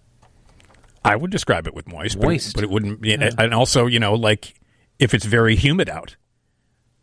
I don't like it in that context. I don't want to describe, people sweating. No, the air. Moist. The air is moist. Yeah. I guess so. As long as I can relate it back to cake, I'm okay with that. Yeah, but I just know a lot. I know a lot of people who can't stand that word. Irregardless is what. That's not. You know what? They just put that in the. They just put that in the dictionary. Yep. I mean, what are we talking about here? I don't know, man. I'm pretty upset, honestly. The whole thing. It's such a minor sticking point, but yeah, it's ridiculous. I mean, it's gotten to the point now where we can just make up words and they'll end up in the dictionary at some point. I mean, to be fair, that's how language works. Yeah, but irregardless? Well, that just goes. It just goes against the rules of English. That's my sticking point with irregardless. It goes against. It's redundant.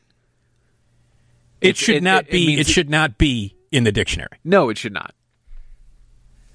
Oh. Well, let me put it this way, is that sometimes the meanings of words change on how we use them. Like, literally, there is a definition of literally in the dictionary that says used for emphasis, not literal. What? Yeah. They that's a definition of literally is being used for emphasis for something that is figurative. Oh, come on, man. Which is the opposite of what literal means. Well, yeah. I mean, it's like, literally my head exploded. No, it didn't. Because otherwise you wouldn't have a head right now. Yeah. But that's now in the dictionary. That's just... So now, irregardless, which means to act with regard... Because I guess the IR prefix is like a negative. So, but regardless is already a negative. It already word. is, yes. So, I don't know. I don't get it. It's like people who say, I don't like that fishes is an official way to say a plural of fish. It should just be fish. Like deer. Wait a minute. What do you mean fishes? Fishes. People say fishes? Yeah, it's in the dictionary. Get fishes out of here. With an S. It shouldn't. I don't think it should be that. It should just be fish. It should just be fish. Maybe unless you're referring to the candy. Or who you're sleeping with. What? The fishes. Oh. All right. These are words that instantly age you, or they're words that make you nuts. 312-981-7200. Pantyhose. Yes, pantyhose are still a thing, but those flesh-toned stockings are certainly less common today than they were 30 years ago. And no, despite what some people of a certain age might insist, the term isn't synonymous with anything that covers your legs but doesn't quite meet the criteria for pants. The criteria for pants. Do women not wear pantyhose anymore? No, not really. No? No. Not really. What are they going to do with all the little plastic eggs?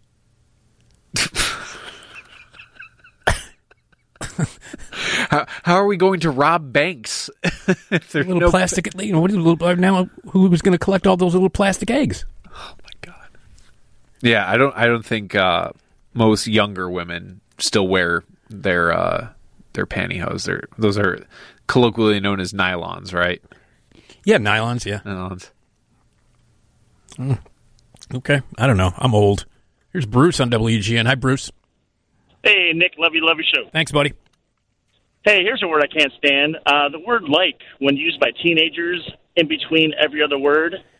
Yeah. It's like really, really really annoying. Like really annoying. Like, yeah. Oh my God, I can't stand it. Yeah, it's not as common as it used to be, Bruce. It used to be much worse. Yeah, you're right. It's still annoying. It's still annoying, but it used to be much worse. So, yeah. Okay, Bruce. Thanks, buddy. See you, man. All right. 312-981-7200. There's another word that ages you immediately. Heavens. The good thing about using this term when you're surprised by something, those sweet senior citizen discounts, it's bound to open up. Oh, heavens.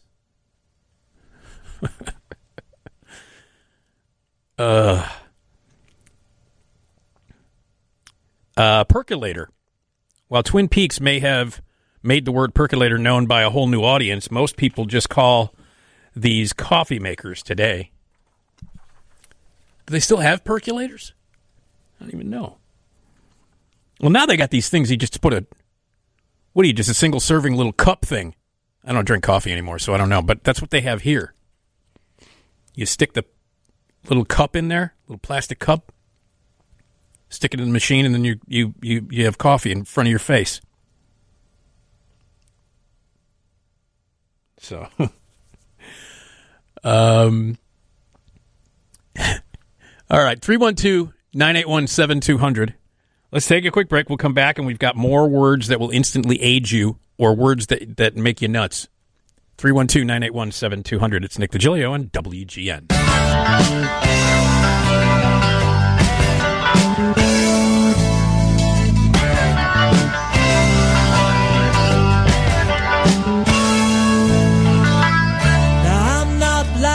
this. I'm really kind of shy, but I get this feeling whenever you. All right.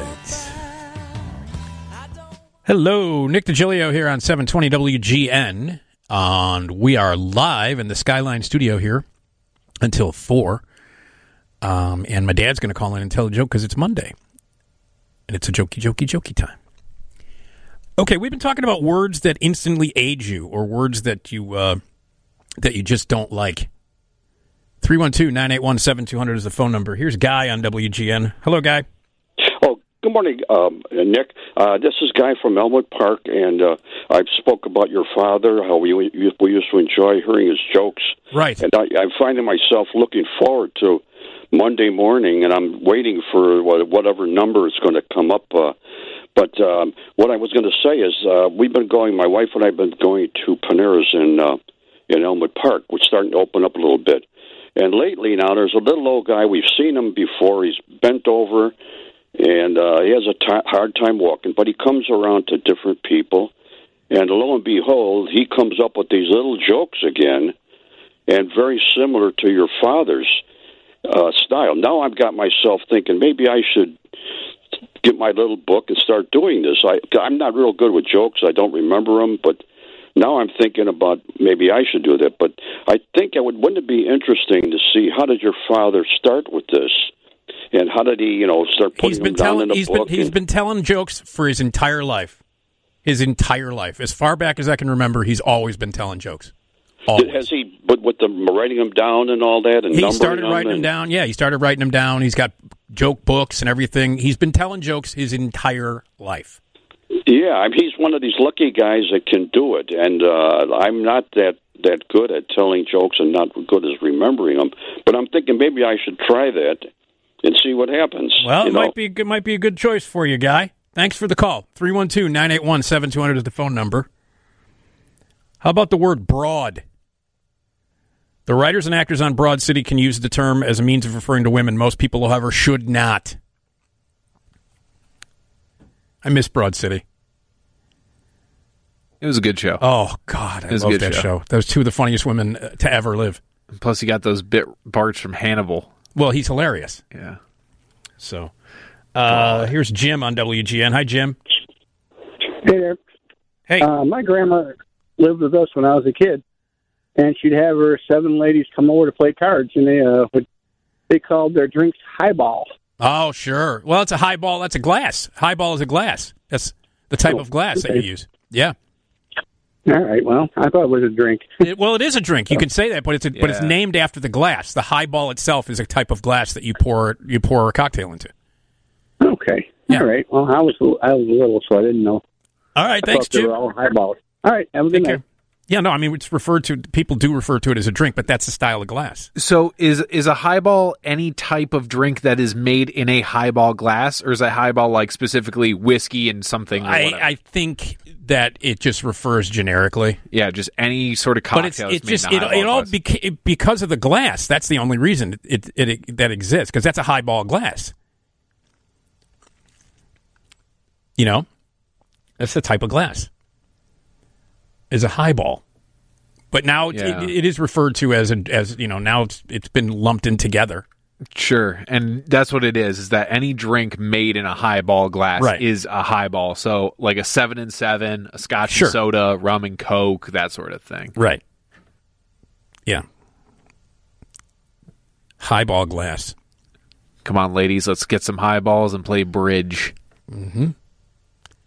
We never referred to them as highball glasses, though, when I bartended. What'd you call them? Glasses. Fair. It was either tall or short. That's what the yeah. Do you ever call them, the short ones, do you ever call them a stubby glass? No. Oh, okay. No. Here's Larry on WGN. Hey, Larry. Hey, good morning, Nick. Hey, you know what I can't stand is when, like, if somebody's talking to somebody, especially like an interview on TV or radio, and they start with the word "so," right away I just change the channel, because to me that I can't believe whatever they're going to tell me if they got to say "so." Okay. Hey, here's a joke. a skeleton walks into a bar and orders a beer and a mop. Yeah, I've heard that one. All right, thanks, Larry. All right. 312-981-7200 is the phone number. Here are more words that might instantly age you or should not be used. Like, for instance, cool beans. I can't stand that. Cool beans. How dare you? Respond cool beans to a member of Gen Z and enjoy the blank stare and giggling that commence. Cool beans. Let's see. Here's Bill on WGN. Hi, Bill. Yeah, Nicholas. Yes. I've got a word for you. Filling station. Yeah, nobody says that anymore. No, that's an old-timer. Yep. Thank you. Okay, take care. Yeah, filling station. That's back when actually people, did pump your gas for you. So, it's like that scene in Back to the Future when he first goes back in time and he looks at the Texaco and like all the guys come out and start servicing the cars. I think it's. And correct me if I'm wrong. Is it still New Jersey? You can't. It is illegal to pump your own gas. I think you're right. I'm pretty sure you're right. I'm pretty sure it's Jersey. I've heard Oregon too, but I'm not sure about Oregon because I had a friend I went to college with that was from New Jersey. I could ask my ex-wife. She lives in Oregon. Yeah, give your ex-wife a call. You think she's up? Yeah, she's awake. She's already thrilled with me as a human anyway. So calling her at 3:30 in the morning shouldn't. No, it would be 1:30 there. Yeah, just 1:30. She's probably awake. Yeah, she's awake. But she works for a living, man. Yeah. But I had a friend from New Jersey in college, and one time we were driving, and we stopped at a gas station. I asked her, "Hey, can you go pump the gas? Here's my card. I gotta make a phone call. Can you pump the gas?" She's like, "No." I was like, "Why not?" "I don't know how." What do you mean you don't know how? You got a driver's license, don't you? She said, "Yeah, but in New Jersey, you can't pump your own gas." That's just strange. That's a strange law. Here's Glenn on WGN. Hi, Glenn. Hey, morning, Nick. Hey. If I hear the word entanglement one more time this week, I will pull out what's left of my hair. Entanglement? Yes, because of the whole Will Smith and Jada thing, every 3 seconds, every time you look up, someone's using the word entanglement, even out of context. Okay.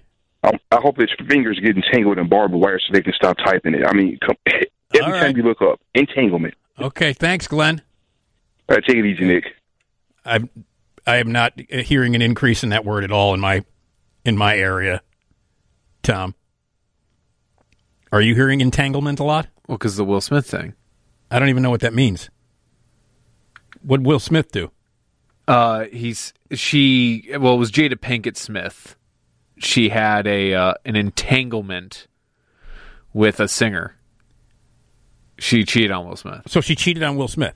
I think that is the. So that's they were separated. Yeah, I thought there was. I thought there was a time when they were separated. Yeah, they were separated, and yeah, they've been together a long time, haven't they? A really long time, as far as I can remember. And that's his second wife. I mean, how old are those kids? We've got kids from a previous marriage too. Oh yeah, he does. Yeah, I always forget how old he is. The Fresh Prince. He got married young though. He did, I imagine. Yeah, because he's younger than me.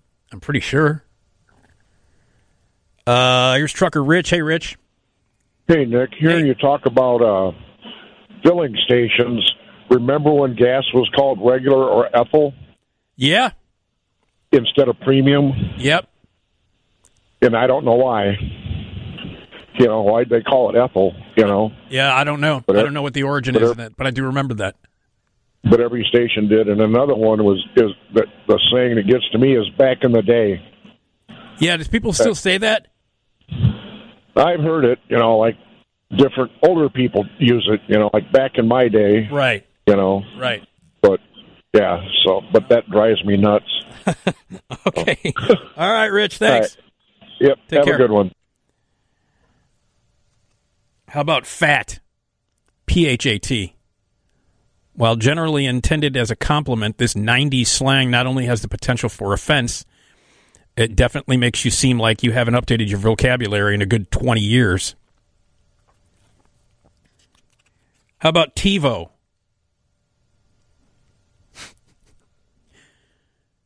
Enjoy the perplexed look that you get when you ask someone under 40 to TiVo something for you. Under 40? Yeah. I know what TiVo is. Yeah, but you don't say it. You say DVR, right? No, I say TiVo. Because that was the brand. You TiVo it. Do you have TiVo? I don't. I also don't have cable, but yeah. But if you have TiVo, then yeah, that's the correct.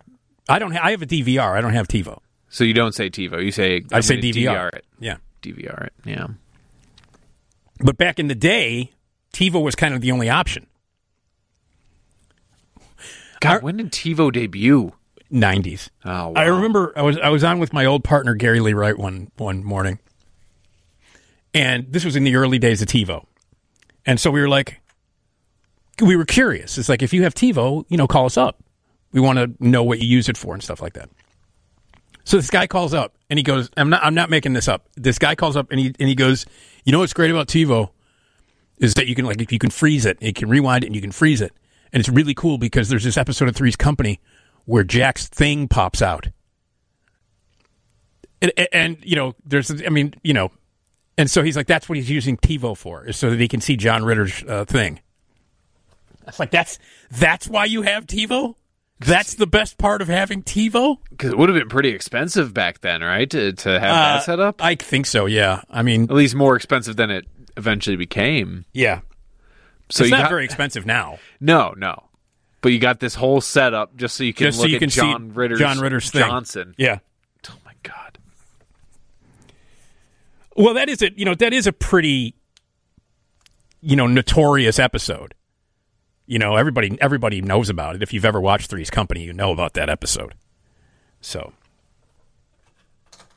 all right. Let me give you some weather, and then we're going to talk more about words that instantly age you or words that you don't like, and my dad's going to call in and tell a joke.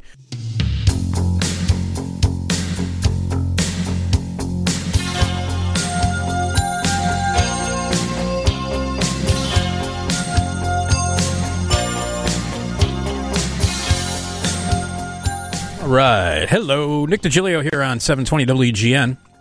And we're live in the Skyline studio, 18 stories above beautiful downtown Chicago, here till 4 o'clock. At 4 o'clock, we head over to Bradley Place, the TV side of WGN, get some early morning news. And then at 5 o'clock, the one, the only Bob Surratt for your morning drive. We've been talking about words that instantly age you, or words that we should maybe stop using. How about fiddlesticks? You ever use that one? I don't think so. Why swear in frustration? You could just use this adorably antiquated expression instead.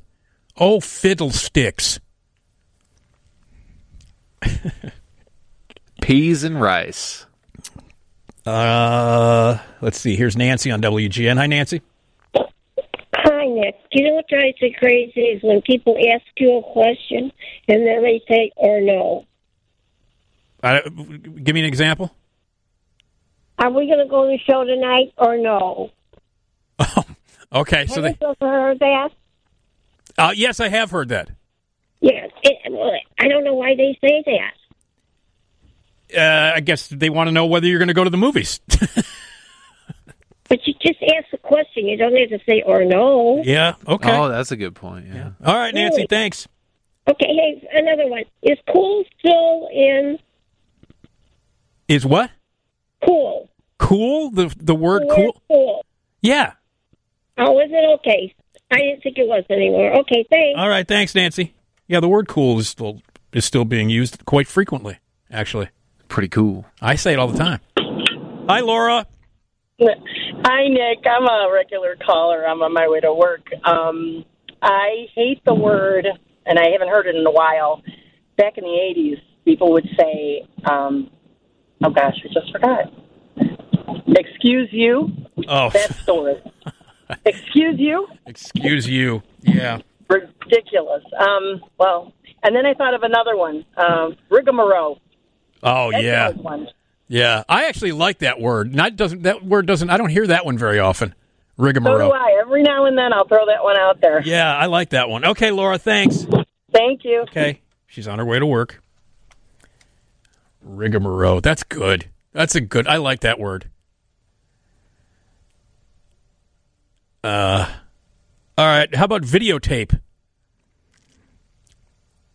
Well, videotape still exists. If you're filming something on your iPhone videotaping, you're definitely not making yourself seem any younger or more technologically literate. Do people do that? I guess they do. Tape this with your phone, even though there's no tape involved. How about Paramore? Paramore is a band. Paramore is about the most outdated way to describe someone you met on Bumble.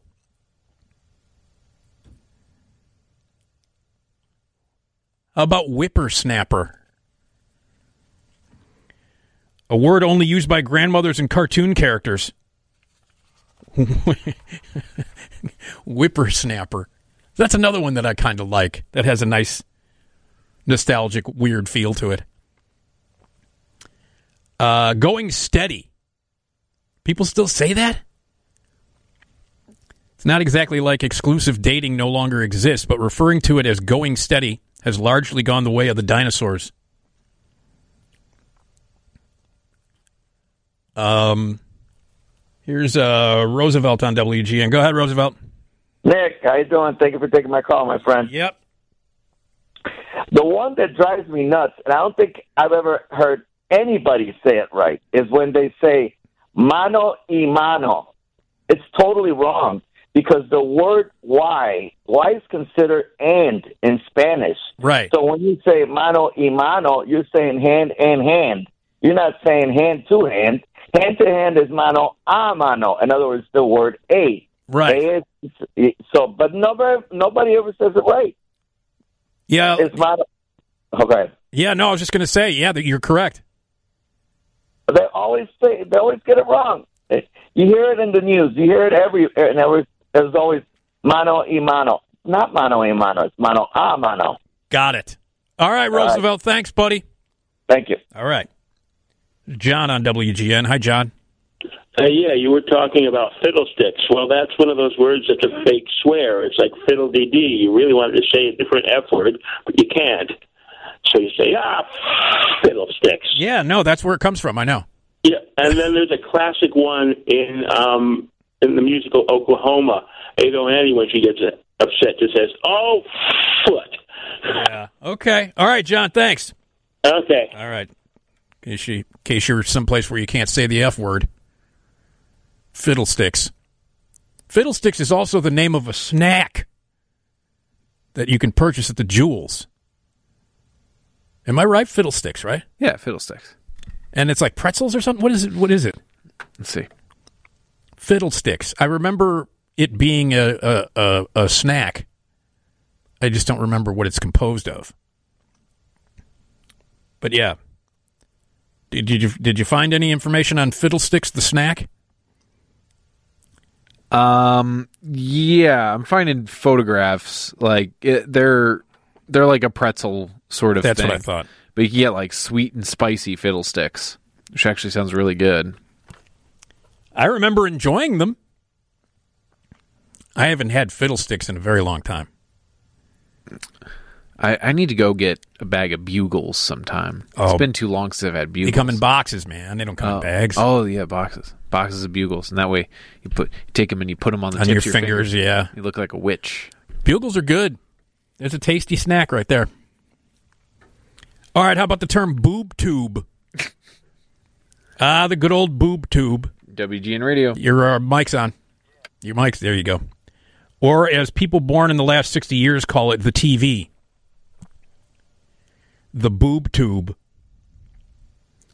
How about the word hip? If you're using this word to describe something fashionable or cool, it probably doesn't apply to you.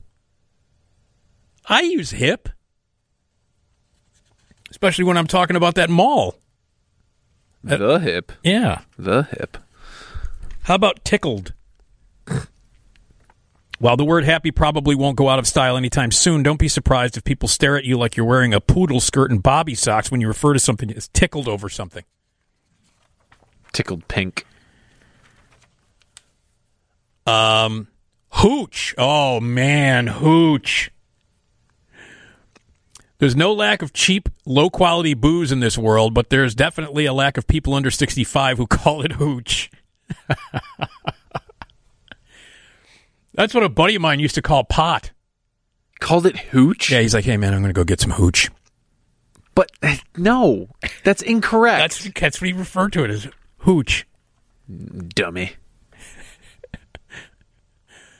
Here's Damien on WGN. Hey, Damien. Hey, how you doing, Nick? All right. You were using a phrase earlier that irks me all the time. It's yeah, no. When someone answers a question, they're like, yeah, no. Is it yeah or is it no? I say that all the time. Yeah, I heard it. That's what made me laugh. I was like, man, that's one that always gets me is the yeah, no. Yeah, I say it all the time. I'd be the first to admit it. I say it all the time. And when we were little, we went to visit my grandma. We never sat on her sofa or her couch. It was a Davenport. Oh, good old Davenport. Yeah. Do you say couch or sofa? I say couch. So do I. Yeah. But I know some people. A lot of people say sofa. Yeah, no. Yeah, it was the old Davenport. All right, Damien. Thanks, man. Yeah, good show. Take care. Davenport. What about whoopee? With so many words for sex out there, why limit yourself to a word most commonly associated with a cushion that imitates the sound of flatulence? You know, you can thank Bob Eubanks for that. For the whole whoopee thing. Here's Big Ed. Go ahead, Ed. Hey, Nick. How you doing? All right. What's up? Something you never hear anymore. I got to go call my old lady. The old lady. Yeah. Yeah, that was a 60s thing, mostly. 60s and 70s. Nobody says that anymore. Yep, it's true. All right, Ed, thanks. Bye. Because women don't like it.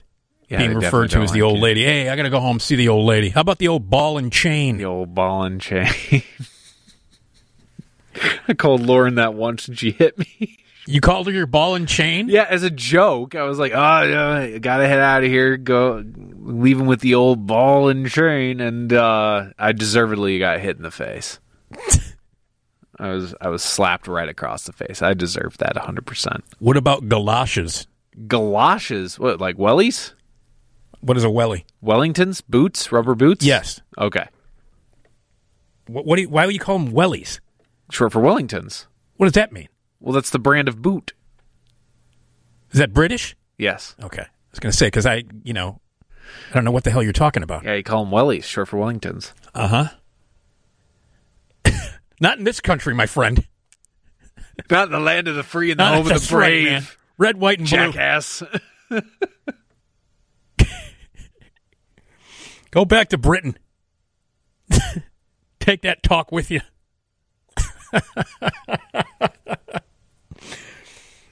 All right. Let me give you some weather, and then, hey, you know what's going to happen then?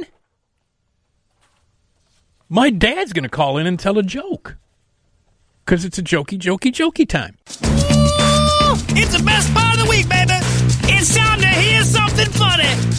Here we go with your music intro. Ah! It's a jokey time. It's a jokey time. Nick's dad tells a joke. Yeah! What'd I say? It's a jokey time. It's a jokey time. Nick's dad tells a joke. Oh, yeah! Here we go! All right. You know, did I ever told you that the theme song is in the trailer for Colossal? I remember because Jason Skaggs, put that together, and I remember telling Skaggs that he's like, I go, how did you end up in the trailer for? How did that song end up in the trailer for Colossal? He's like, I don't know what you're talking about. It's in there. Another reason I have a deep connection with that movie. All right. Every Monday morning, my dad tells a joke. He's been telling jokes his whole life because it's a jokey time. And so let's say hello to my dad. Hey, Dad. Hi, Ned. How you doing? Good. How's Ma? Good. All right. I think you were thinking of Fiddle Faddle, the caramel corn. Oh, Fiddle Faddle. Yeah, that's what it is. Yeah. That's what it is. Fiddle Faddle. That's right. Okay. I remember loving that when I was a kid. Yeah, it's great. Yeah. We still have it. Okay, cool. All right. You got a joke. Maurice, an 82-year-old man, went to the doctor for his physical. A few days later, the doctor saw Maurice walking down the street with a beautiful, gorgeous young lady on his arm. Doctor said, Maurice, you're doing great. Maurice said, just doing what you told me to do. You told me to get a hot mom and be cheerful. Doctor said, I did not say that. I said, you have a heart murmur and be careful. All right. All right, Dad. Thanks. All right, Nick. Okay, see you later. Okay. Heart murmur and be careful. To get his ears checked. That was jokey time. It was a jokey time. Nick's dad told a joke. Yeah, and he'll do it again next week, every Monday. I did just check I went back and listened to the Colossal trailer. You're 100% correct. Yeah. I never even noticed it. I remember I was watching the trailer, one night, and I was like, wait a minute, that's my dad's joke theme. How did it end up in the trailer for Colossal? It must just be a stock track. Skaggs said he did it. He composed it. Really? Yes. They might owe him some money. That's all I'm going to say. You don't just get to use that. I remember the first time I saw the trailer, I was like, wait, what?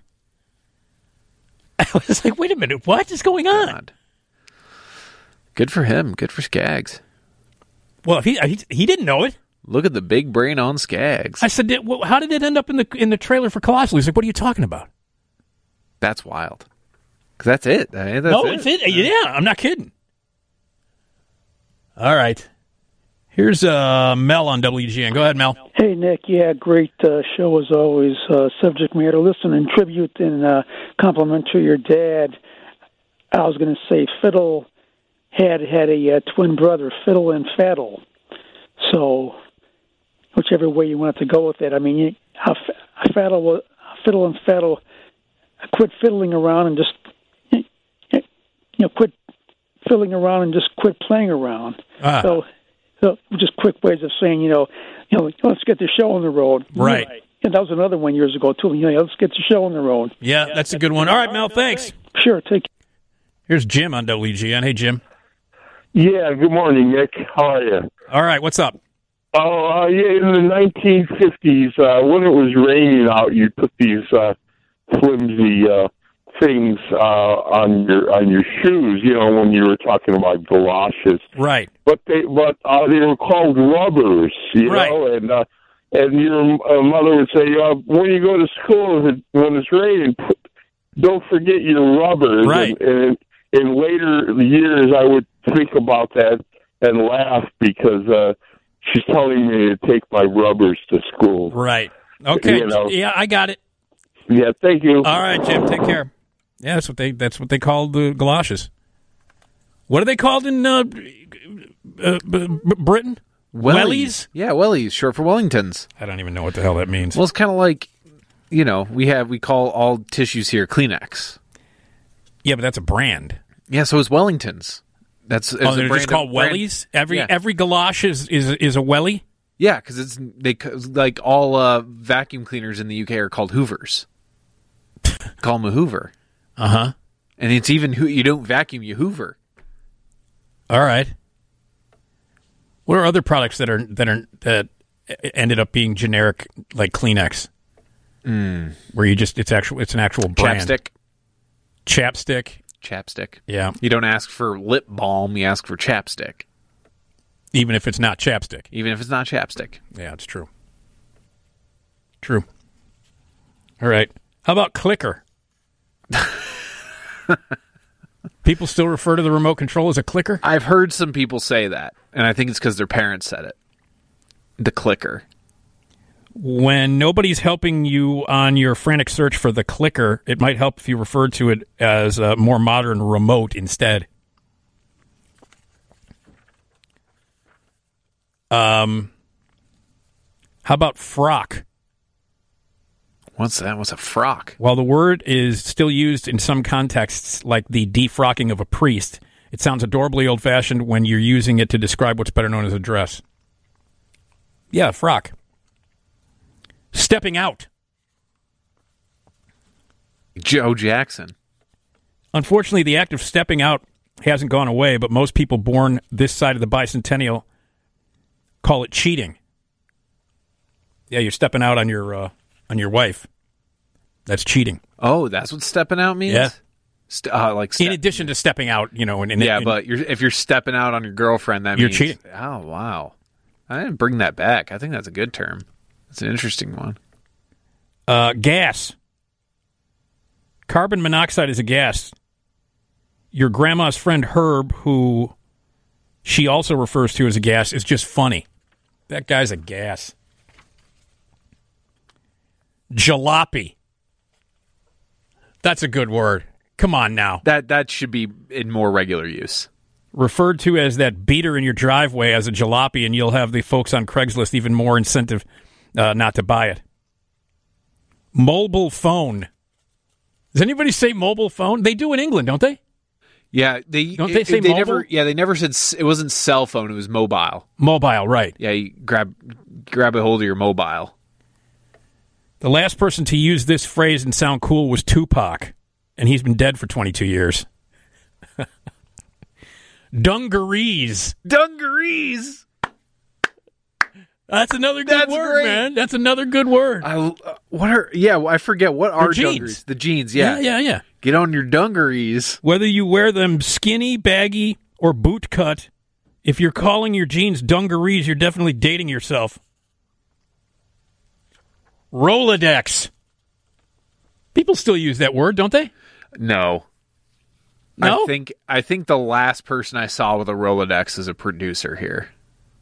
He has a Rolodex. You know, it's funny. We were looking, we wanted to call Spike.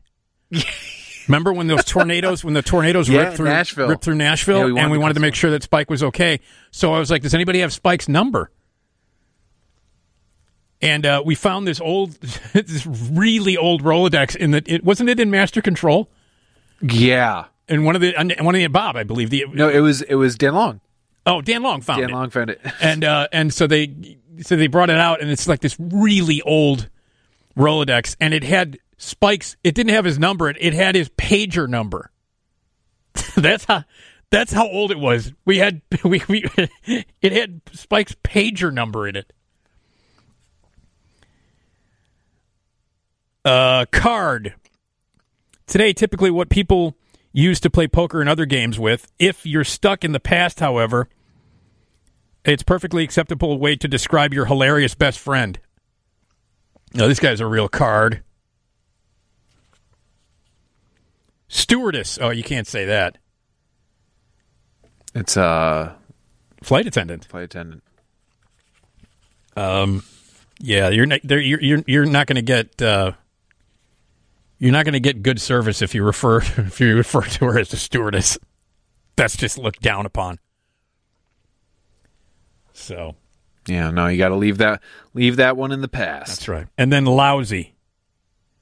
New York is lousy with hot dog carts. I actually like that. I like that word, the use of lousy. So, all right. Well, there's some fun words that instantly age you. Okay, we're coming up on the news.